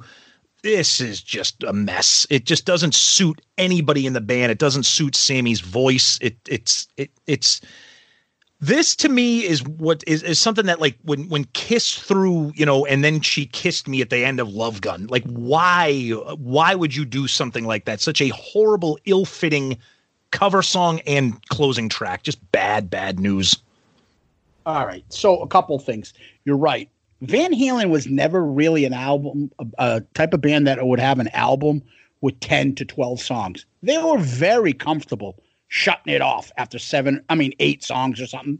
So, I got the last album, 5150, on the inside. What was it called? Is that it? It was kind of funny. But I like that song, though. So do I. I thought it's a funky, funny little tune. Yep. This is what probably Tom said. He's a fan of Little Feat. The guitarists are very well known, very popular. So this is an indulgence. They didn't need to put this on there. They were probably better off not having this on the album than having it. Yep. It's just Eddie's way of like, let's say I like this band. Let me see me play it. Let's do it. It's a cover song. You're right. It's written by Lowell George of Little Feat. Now, this is the only song on the album not written by the band. So all the tracks were written by all 4 members, credited with all 4 members. So that's one thing I should have said that in the beginning of the album. I'm saying it now while we're done. I don't even know what to say. This is just not good music. Right? Are you a fan? Are you generally a fan of any kind of blues? Like I said with Zeppelin, like a song like You Shook Me, No, you know what I'm a fan of? I'm a fan of some old little. I'll hear once in a while a Howlin' Wolf song or something like that. Yeah, but I like blues English musicians' interpretation of the blues. Yes. So I like Led Zeppelin. I like early Whitesnake. I can listen to a little bit of a little Deep Purple, stuff like that. English blues guitarist stuff, Eric Clapton stuff that they can translate that with a little bit of rock, make it, blues influence on their rock. Mm-hmm. But this is just, I don't get it. It's just a bad song. It's just, Yeah. It's just like we said, like we've all kind of agreed. It's a self-indulgent little. Eddie's probably like, hey, let's throw this on. It's track 10, and who's saying Sammy's not going to say anything, so they put it on there. Yeah, what's the point? Why not? Who gives a fuck? Just give it to Eddie. Yep. So, boys, that was OU 812. Any ending thoughts before we go into discussion? Yeah, so I saw this tour. This was Monsters of Rock, right? So at this point, Van Halen is the biggest band in the world, right? They just came off 7 times platinum, 5150. This thing sold 4 million. They're one of the biggest bands in the world. Scorpions is doing Savage Amusement. Remember? The Rhythm of Love, right? Horrible. Absolute trash. That's where Scorpions are. Dawkins about to break up because right after the tour's over, they're gone. Yep. Metallica is about to be the biggest band in the world, replacing Van Halen, and Kingdom Come, is Kingdom Come. The show I saw, there was a food fight in the upper. So this was a Candlestick, and there was a food fight upstairs, and it got stupid. That food fight and it was sold out. And it took us probably 4 or 5 hours to get out of Candlestick after the show was over. Oh, God. It was brutal. But, you know, it was a good show. Dokken was top notch. Scorpions were good. Metallica, I'd already seen a couple of times. Kingdom Come again was Kingdom Come. Just saw them this year. They're still the same. But you know, it's just interesting. This album comes, and they haven't hit the peak yet, really, because the next album has Right Now, right? So that takes them even further up the chain. Yeah. Before they start dropping off. So we're right in the middle of the bang zone of them being the biggest things on the planet. Okay. Tom? I think breaking it down track by track, I think when you do it the way we just did it, I think you, like Sonny said earlier when we were just giving some general thoughts, half this album, it's a really weird album. And we say it, you know, it's I'm not going to compare it to this, but I think it's coincidental that Sonny is here. It kind of reminds me of when Zeus and I talk about Asylum. Whereas, like, for us personally, the good songs on Asylum are really good. And for us, the bad songs on Asylum are just not good. And I think this is that, like, I think we talked about, like, this is that rare Van Halen album where, like, you know, I shouldn't compare it to that, but there's a lot of songs on here. Like you said, this is a hard album for a lot of people to just press play and listen to the entire album nonstop with no skipping or, you know, moving around the album. And I think when you kind of spell it out like that, I like it. I'm a Van Halen fan. There's pretty much nothing by the band that I don't like, but I can see how maybe somebody that's not a diehard is maybe going to take a pass on this album with the exception of a few of the hits. They could have done Radar for Love as the cover. And that would have killed that song. And I think the Little Feat song would have been better. Oh, no way. No way. Sammy would have killed that. Radar! Like, he would have been crazy. All right, maybe he would have. Okay. God. They didn't King of the Mountain. King of the Mountain. King of the Mountain Hall King? What's that fucking horrible song in that band? Sabotage. Hall of the Mountain King. That's good shit. King of the Hall Mountain King, whatever the fuck they call that. Sabotage. Sabotage, however the fuck you say it. Yeah. One of these fucking Dungeons and Dragons bands of the late 80s. Oh, the dwarfs are attacking the elves. Oh my God, grab your sword and fight for the kingdom. In the middle of a metal song. Are you talking about the band Killer Dwarfs? Oh boy, here we go. Go ahead, Zeus. Oh, anyway, so for me, I can tell you it by this. When we do these album reviews, I play the albums nonstop. This was difficult. Like, this was hard. Because I'm like, oh, when is fucking Finish When You Start and coming on? Oh, when is Black and Blue coming on? Oh, this is tough. And then when Apolitical Blues comes on, oh, God damn it. I'm just like, I've had enough. So when can we do this review so I don't have to play this anymore? Oh, it was tough, buddy. There was some stuff that was tough. So you guys ready to jump into the song rankings? Go for it. Oh, you know what? There's one more thing I do want to say before we get to the song rankings. Did you see that Twitter post? I don't know who did it. Was it Van Halen Rising? It was on the internet. And somebody put like rankings of Van Halen song albums, and somebody had OU812 as the number one song, and people fucking lost their minds. People were like, dude, how the fuck? I can see you saying you like it, but how the fuck is that better than all these other great Van Halen albums? That was people lost their mind. That was Mitch who did that. Mitch LaFont had everybody rank them. And the guy got bludgeoned for doing that. It's kind of like if forgive me if I'm applying this to the wrong listener, but I think it's Steve.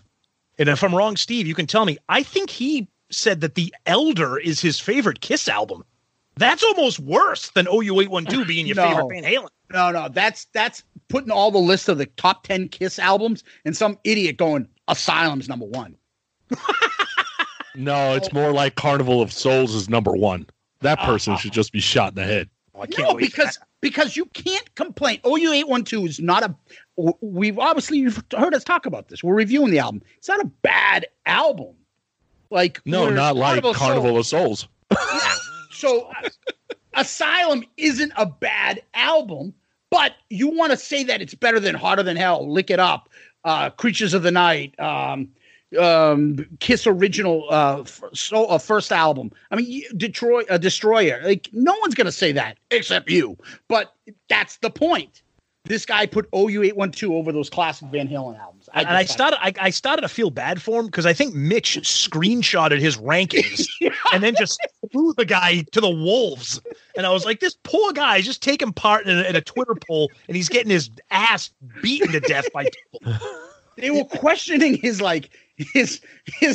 sanity and what they were throwing things at you. Yes, because he used to wear little tight pants when he was doing the little poll. So they started throwing things at you? Yes, because of certain reasons. You know, I used to wear little shorts on the job and whatnot, and they would fire bricks and little pipes and bottles of beer at me and whatnot. All right, are we ready to do the rankings? Oh. So you want to go Sonny, Tommy, me? Go for it, Sonny. Number 10. All right. So I was going to put Apolitical Blues at 10, but you know what? They didn't write that song. Source of Infection, one of the worst Van Halen songs ever written, is number 10 for me. How the fuck can you have that like as a worse song than Apolitical Blues? Because they didn't write Apolitical Blues. But they put it on an album and performed it. Doesn't matter. They didn't write it. So what are you not? So what he's doing? He's doing this to fuck with me because he knows I like Source of Infection. That's what he's doing. No, it was that way the entire way.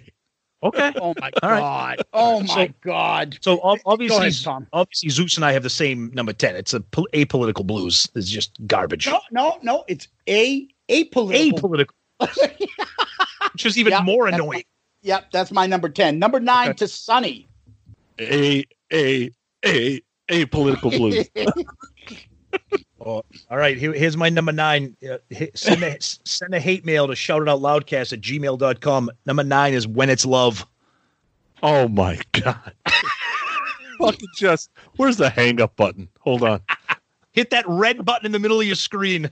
The part of Sonny Pooney is played by Tom from Shout It Out Loudcast this week. Exactly. The people that hated Sonny for the Appetite review, they might hate me for this one. Oh my god.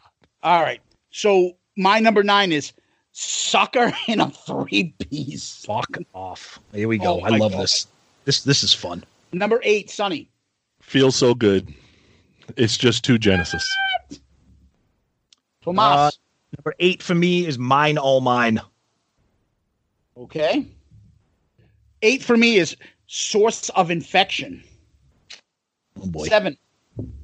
Number 7 for me is Sucker in a 3-piece because those are some bad lyrics. Sonny, you keeping track to do the order? Like top? Always. Okay. Always. All right, go ahead. 7 for me is Feel So Good. What the fuck is wrong with you people? Oh, it gets worse. 7 for me is All Fucked Up. What? Oh, I'm sorry. All Fired Up. 6 for me is All Fired Up.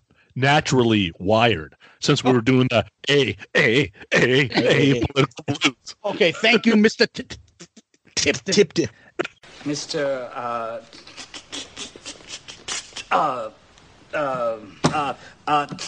Tipton. They reading glasses. You were not wearing your necessary prescription eyeglasses. They reading glasses. Number 6 for me is... Hey, look, we got a text from Fucko Leghorn. Oh, really? Yeah. Uh-oh. Shall we read it? Let's read it on the air, live. Okay, it goes like this. Hey, what's up? The fuck with the Fucko squad tonight. No, that's from Steve, not Steven. Oh, fuck.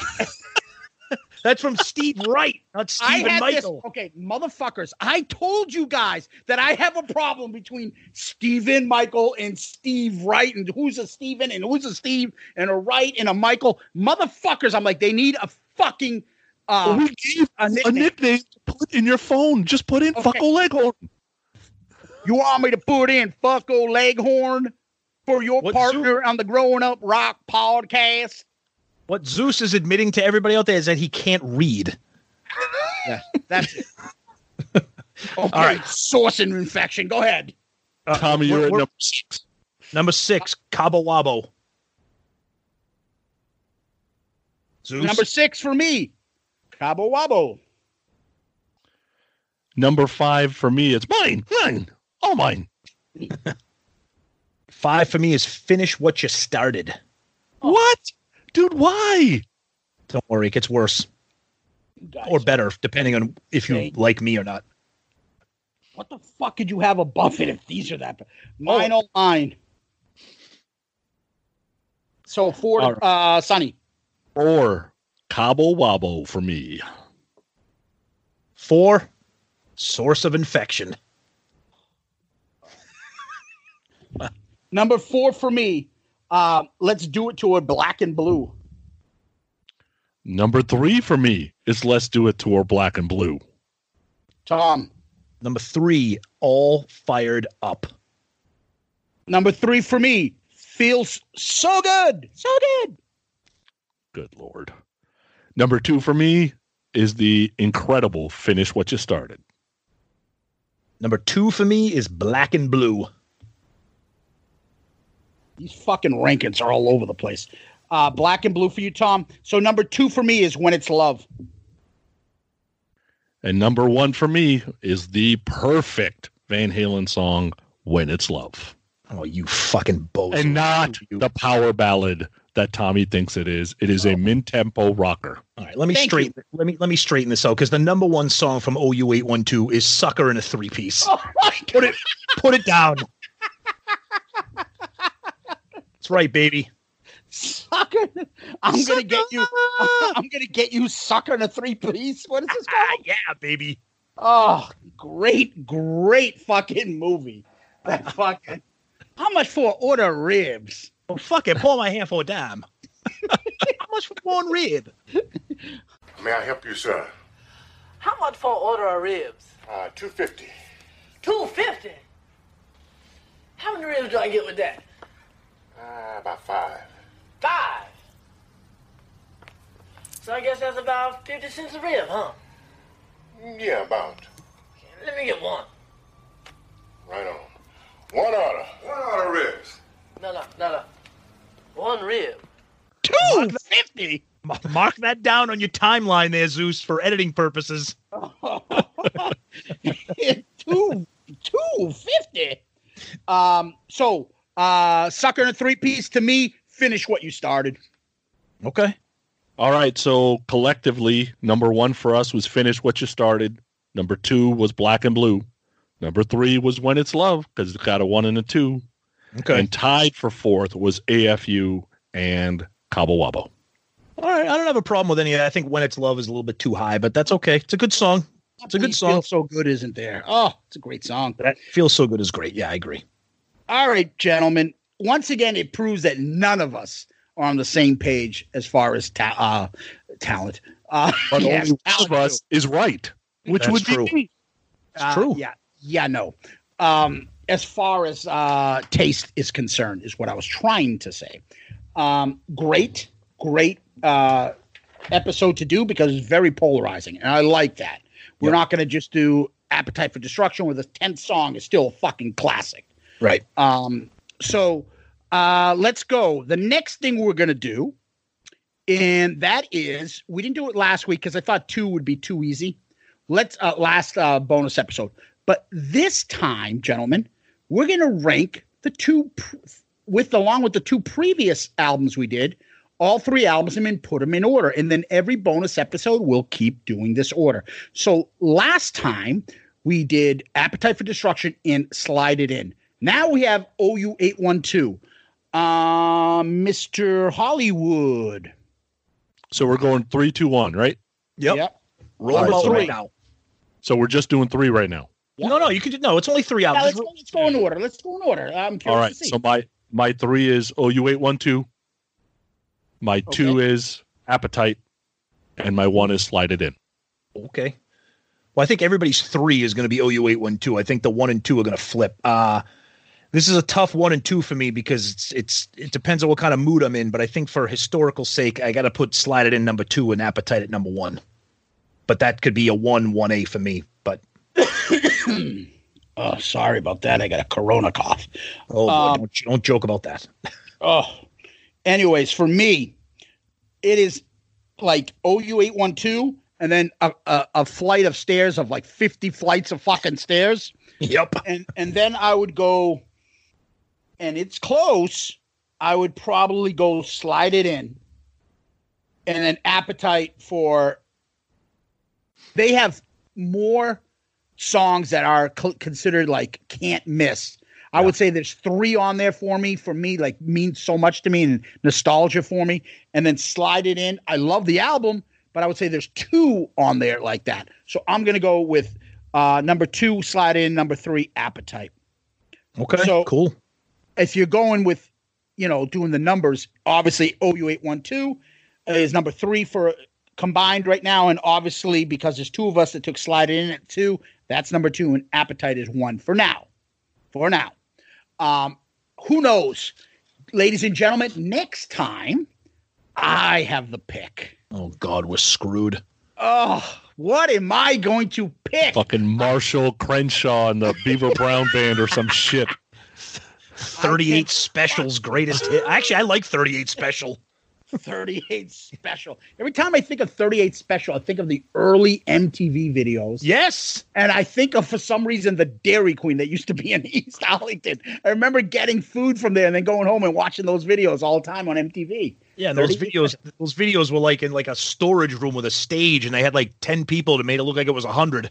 Yeah. And the funny thing is, the thing about I always think of 38 Special is that their second like album that they did that was on MTV, they had what would become the future Mrs. Springsteen in that video. She was a smoke show. Do you remember what I'm talking about? No. Yeah, Bruce Springsteen's first wife, or I think it's that she was like some model actress lady, and then he dumped her for the chick that's in his band, which is, I'm like, ooh, what the fuck? He must really love her. And that's another one of those Garth Brooks, dude. You can get any woman you want, and you pick Trisha Yearwood. Oh, he must really love her. Like, what the fuck? And that same thing with The Boss. I gotta look her up, and I'll find it, and I'll text you guys. She was a smoke show. Okay. Anyways, so those are the reviews. Now, after this, we go into the. That's right. The You Make Me Rock Hard section of the podcast. God damn it. Bring back You Matter to Me. Oh, love it.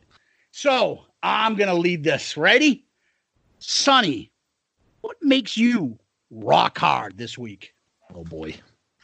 I can't believe I'm going to start with James Spader.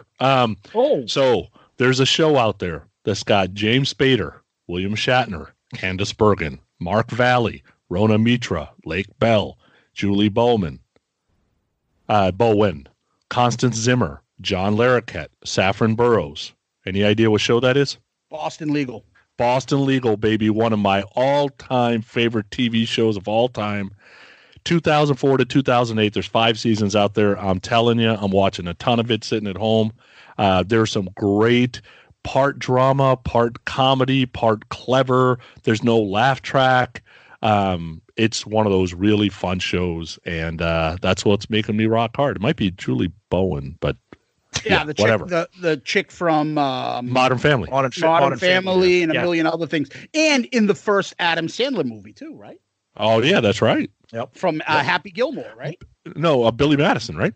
No, no, you're right. Happy Gilmore. Yeah. So Boston Legal, if I'm not mistaken, came from Private Practice. Yeah, right? I never watched. I never watched the McDermott, pre-show. And they kind of like they revamped it and changed everybody, and then moved it to Boston, and then Spader and Shatner took over. Yeah, it was from Private Practice. I think that was the name of the show, and it came from. And Dylan McDermott was the head guy, and then all of a sudden, half the characters they just transformed the idea of the show, and it really picked up. Oh, okay, I didn't know that. Yep. So, Tomas, what's making you rock hard right now? Oh boy. Well, I'm going to stick with a show that's current, and it's very timely because we're recording on March 22nd, and season 3 of this spectacular show on Netflix premieres Friday, March 27th, and that is Ozark. And I love that show. Thank you. I And if love you- that show. If you guys are not watching Ozark, I am on record as saying that Breaking Bad is my all-time greatest TV show. Not talking sitcoms, dramatic TV series. I'm going to put Ozark up there on that kind of Mount Rushmore of long-form dramatic TV shows. It's fucking unbelievable. Netflix exclusive. 3 seasons. The new season comes out Friday the 27th. So whenever this drops, get ready for it. If you haven't caught up, go and watch the first 2. Jason Bateman, Laura Linney. Jason Bateman is like a financial investment guy, gets caught up with some shit, and they move to the Ozarks, and oh my God, unbelievable show. It's awesome show. Can't recommend it enough. Tom, I'm going to put it on my radar, and I will start watching it. Don't know anything about it. Excellent. I'm glad to hear it, and that's Good. what this segment is all about. So for me, let's give a big tip of the hat. As you guys both know, and some of our listeners know, I'm a big country music fan. So I taped the PBS country music documentary. 8 episodes, 2 hours each episode. I've had it on my fucking DVR for months, saving it for when I'm going to start. But our friend of the show, Buddy, and Tommy's lover from college, Murph, watched it before I did. And he'd be like telling me about it, and he couldn't. And I was like, "Fuck it, I gotta watch this." I watched it. Now I love country music.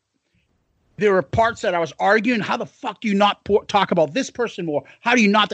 But I learned a lot. It was fun. It got me to do what those kind of things supposed to get you to do. I need to dig into this. I've always kind of been a little bit of a Merle Haggard fan, not that much, but it made me dig into his catalog. It had a big section on my favorite country music artists, George Jones and Tammy Wynette, which I love. There, Johnny Cash. It talks about the start of country music, Jimmy Rogers, the Carter family, and the history. And a lot of it's oral American history, traditional history, stuff that you learn in school and stuff that maybe not be in the books, but if you took it as a major as I did in Stonehill and social history and things like that, you learn about it. And it's the forgotten part of America that sometimes us in the biased coast, you in California, us in Massachusetts, New England area, we miss that heartland stuff. And the description of how country music got started and how the radio, like the invention of the radio and the record plays, and all of a sudden how the radio transformed like the music industry and the record industry, and how people ran to this music that they were first hearing about. And it's just, 3 chords and the truth. That's what they say about country music, and it's adamant, and it stays throughout the documentary. I ended up texting Murph to the point that even his wife's like, "Who the fuck are you texting?" She's like, "Zeus." She's like, "Why?" He's like, "Because he watched the documentary and we're going back and forth." I give Murph a list, and he puts it on Friday nights. Like, check this album out, Murph. Check this one out. Do this, do this. There's nothing I love more than having people like tell me they've tried something with country music. Don't close your mind. Now, I'm going to say that, but then I'm going to do the same thing. I fucking hate the new. That's not even country music. I don't know what the fuck that is. But I love old style country. I love the 70s outlaw country, Willie Nelson, Waylon Jennings, Johnny Cash, Merle Haggard. Shit's fucking awesome. You say that, but you don't know it.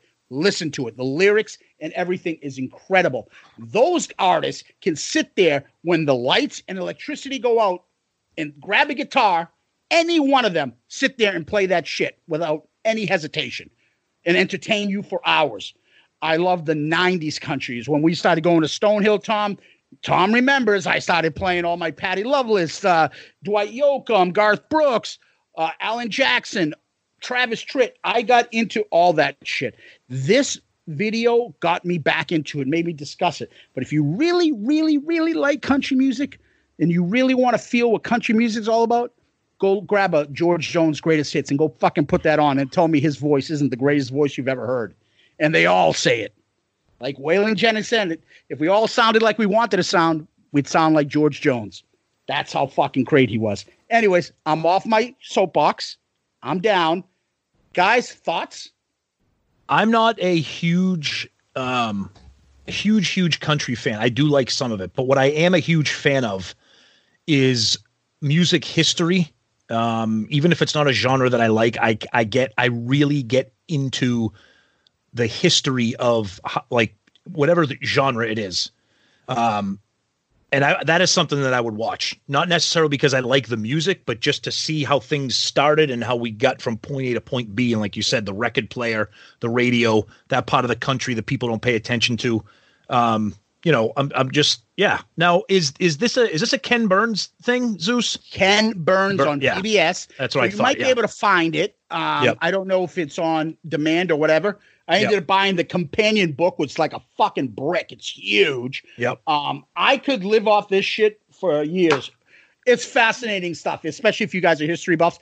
And I guarantee after a while, if you close your mind and stop listening to your stupid friends, you'll be like, fuck, I like that song. And you'll be listening to yourself. And all of a sudden you'll start discovering an artist and you start listening to it. And then that's how it happens. I fell into it because of Elvis. And then you start listening to Elvis. You start deviating, you move over to Johnny Cash. You move over to Johnny Cash. You start moving over to Waylon Jennings. You move there, you get into George Jones, you get into Garth Brooks. The next thing you know, you're like, fuck, I love this music.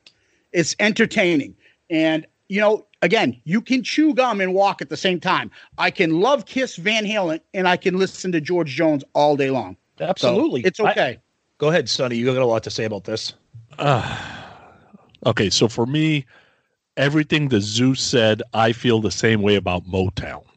I do not feel the same way about country. There is something about country that I am not in love with the melodies. It's heartfelt. Of course, they're talented. Everybody's talented, but so is cricket players in Bangladesh. I still love the NFL. Whatever. There you go. Okay, so, but there's something about the melodies I cannot get into, and it never really has like this groove to it that Motown has, right? To me, Motown is to country as 80s rock is to dreary 90s rock. Like it's, I can't now I like some of the crossover country stuff, but the people who love country hate that stuff. Like Carrie Underwood, Lone Star, like that kind of stuff. The Restless Heart, I can listen to that, but I cannot listen to old school country, and I've tried. I can't do it. There's just something about the melodies I don't like. But everybody's talented. There's absolutely no doubt about it. I believe if I put a certain songs, I'd be like, listen to this one. You're like, you know what? I do like that song. It's all when you pick it up and what you hear and what mood you're in and things like that. I'm not going to ask you to go listen to And Justice for All and Metallica, then go, hey, buddy, play this fucking Buck Owens song. You're going to be like, are you fucking kidding me with this hillbilly shit? Is this my partner's music? But you go listen to Buck Owens and then you'll pick up some shit. You'll be like, holy fuck, that guitar on that is Buck Owens, him and his guitarist, Don Rich, fucking way ahead of everybody. And that guitar playing on there is as talented as any fucking guitar hero in rock music. Don Rich and them. Unbelievable stuff. You pick it up, you'll be like, I love that shit. But I don't like country, but I like this guy. That's what ends up happening. And then all of a sudden you start picking another guy up. You're like, well, I like that guy's song. Well, okay, I like that. Don't have to stay in your lane if that's what you like. But I can like that. And I'm a huge Motown fan. I love the Temptations, as I've told you before, guys.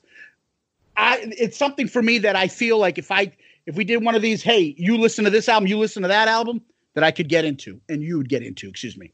So that's my you make me rock hard. And fucking fucko Leghorn better stop texting us. He's texting us. He's going to bed. So fucking go to bed and stop texting us. It's 9:00 where you are. It's 9:30. Oh, sorry. Not that makes it any better. Not to mention, no one's going anywhere. No one's leaving their goddamn house. So I don't know. I mean, All I saw was that Steve Wright wrote, get some Geritol.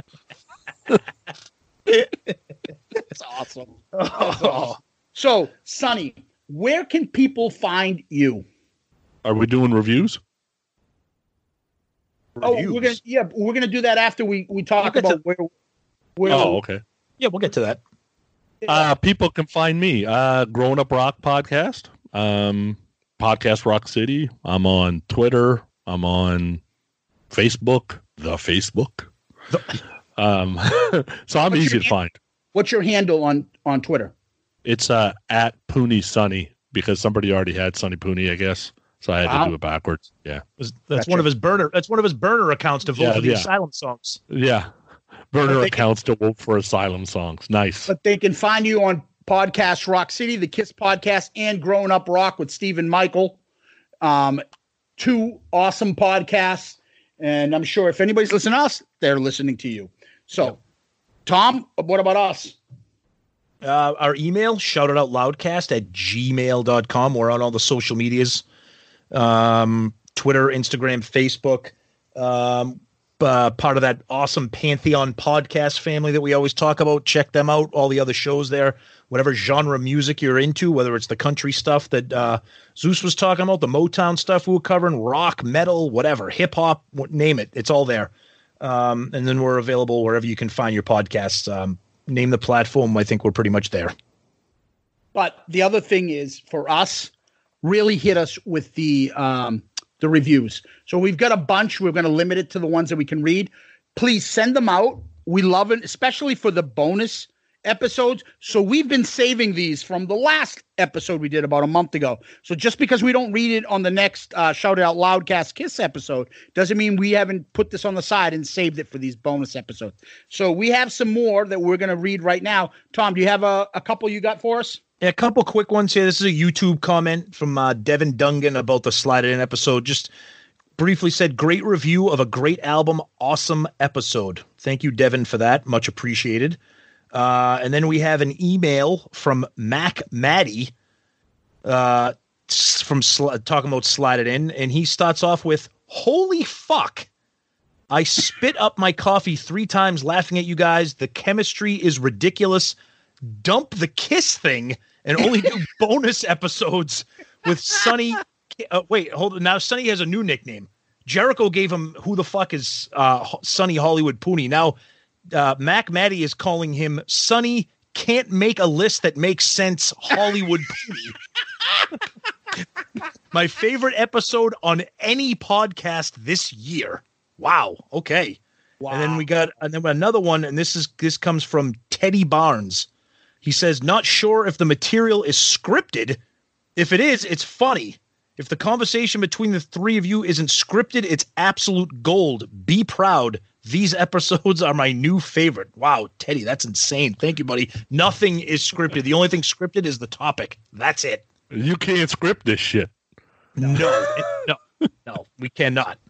No. Sonny, you have a very unique email that you're going to read. Go ahead, buddy. Yeah, from this idiot. I don't understand where you get some of these listeners. But anyway. That's nice, buddy. Hi, Tom and Zeus.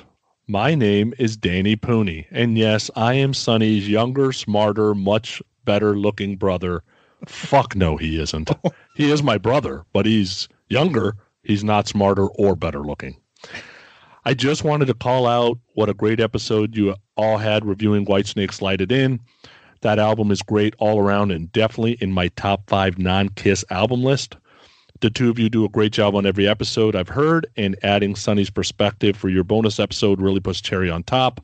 Although I do have to agree with the Sonny Looney comment another listener made once I heard Sonny's rankings of the songs. Insane. I'll add in there. Fuck you, Danny. Also, I personally enjoy how you guys referenced back to Gene and Paul as much as you did when reviewing another band's album. I tend to do that a lot myself when listening to other rock bands. Keep up the great work, Danny. Nice. Isn't that? It's a family affair. Wonderful. We're bringing families together.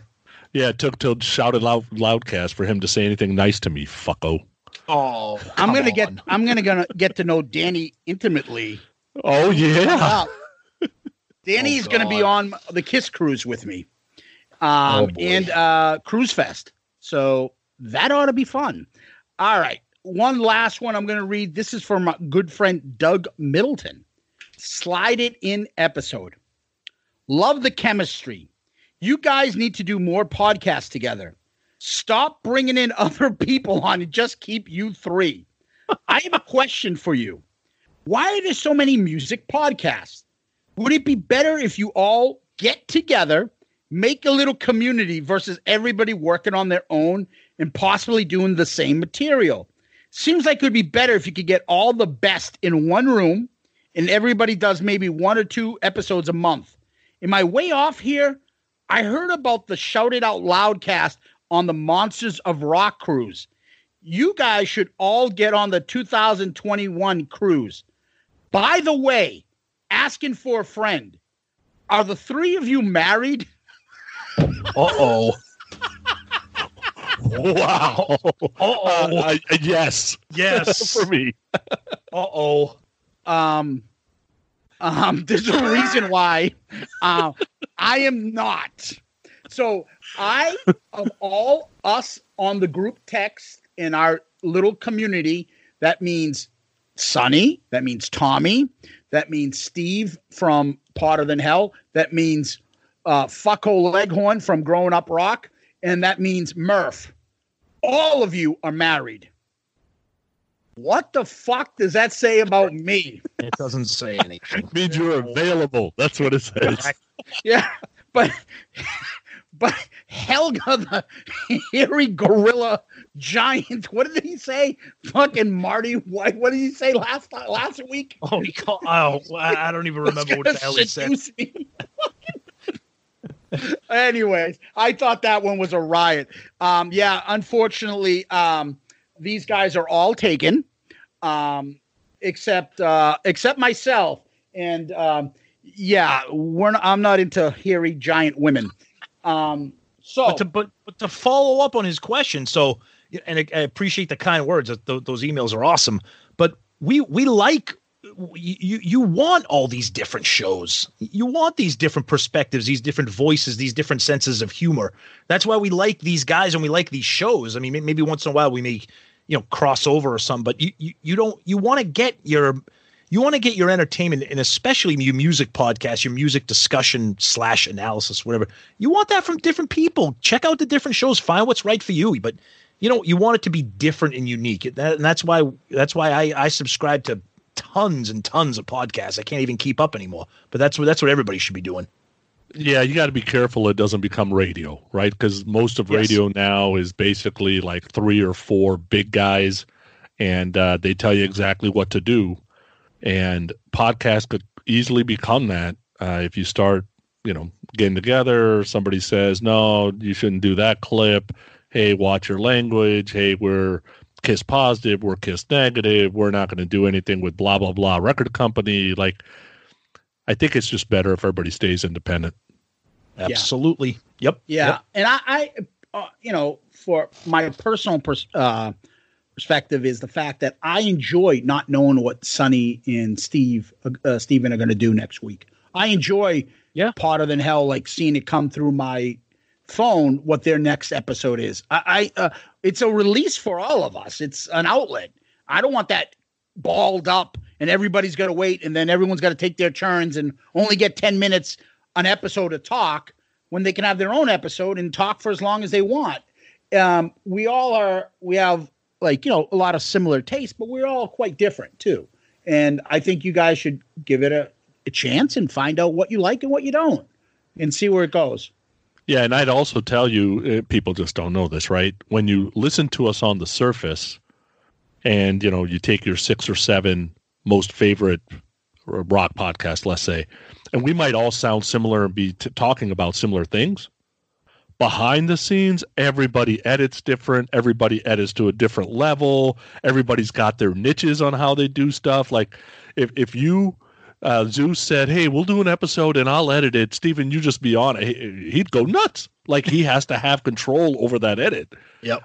He shares it with me every once in a while, but even me, I'm like, I know he's really proud of how the editing goes on our podcast. So I'm very careful to edit to the same level, and I haven't reached his level yet. Yep. Right? I've gotten better at it over time, but he's the one who taught me. Otherwise, he wasn't going to let me do it. And your reality is, if you got a brand that's important to you, then that's what it is, right? Mm-hmm. Yeah, and he's been helpful to us in the beginning too. As much as we give him a couple, fun shots here and there, he knows his shit, and he's been a gracious guy and a good friend. So absolutely, no doubt. Yep. All right. We end this with lyrics. Who wants to go first? Sonny, go ahead, my friend. Me, you, they. There's a sleepy town south of the border. If you go there once, you'll be there twice. Lots of purty girls coming by the dozens. The white sand sure makes a tan look nice. Oh, poetry. All right. Oh, forgive me, Father, for I have sinned. I've been through hell and back again. I shook hands with the devil, looked him in the eye, looked like a long-lost friend. Nice. Zeus. Deep. Yes. I was having kiss withdrawal, so I had to come up with this one. She's so fine. How about a 9 on a 10 scale with long legs, straight on up, her lunch pail. What the fuck is that? So lunch pail? So you picked the lyric from the best song on the album. That's perfect. Oh my God. Gentlemen, thank you. Thank you, Sonny. Thank you, Tom. Thank you, Kiss Army and Van Halen Army. Thank you, everybody. Sonny, thanks as always for joining us. Zeus, always a great time. And hope you guys enjoyed this. Everybody loves Van Halen. Let's see what people think of this album. Yeah, it was a pleasure, man. Always fun, guys. Yeah, and one last thank you, because I reminded these two fucking assholes in the beginning to say fucking thank you to our friend Tony Musalam that did our opening riff for our for these bonus. And we're now on episode 3, and we've yet to properly remember to thank the gentleman. Thank you, Tony. We really appreciate it. Check out Restrained. You can find them online. They're everywhere. Restrained and Tony, great guys, great band. Check them out. Yes, guys, thank you, Tony. Finally, it only took us 3 episodes with 1 second left to remember to thank you. But thank you, buddy. Much appreciated. And like Zeus said, check out Restrained. Damn it. It was my job to remind you, and I was trying to forget again, so we'd have to talk about it on the 4th episode. F you, Tony. That's for you. Yeah. Jesus Christ. Thank you, guys. Peace out, Girl Scout. We love you! Good night!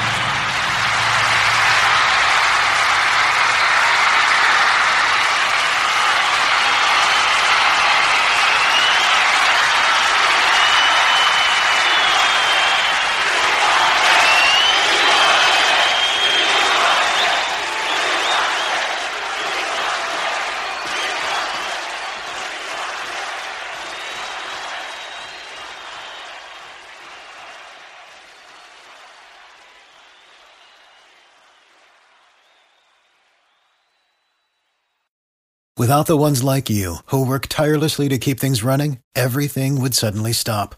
Hospitals, factories, schools, and power plants, they all depend on you. No matter the weather, emergency, or time of day, you're the ones who get it done. At Grainger, we're here for you with professional-grade industrial supplies.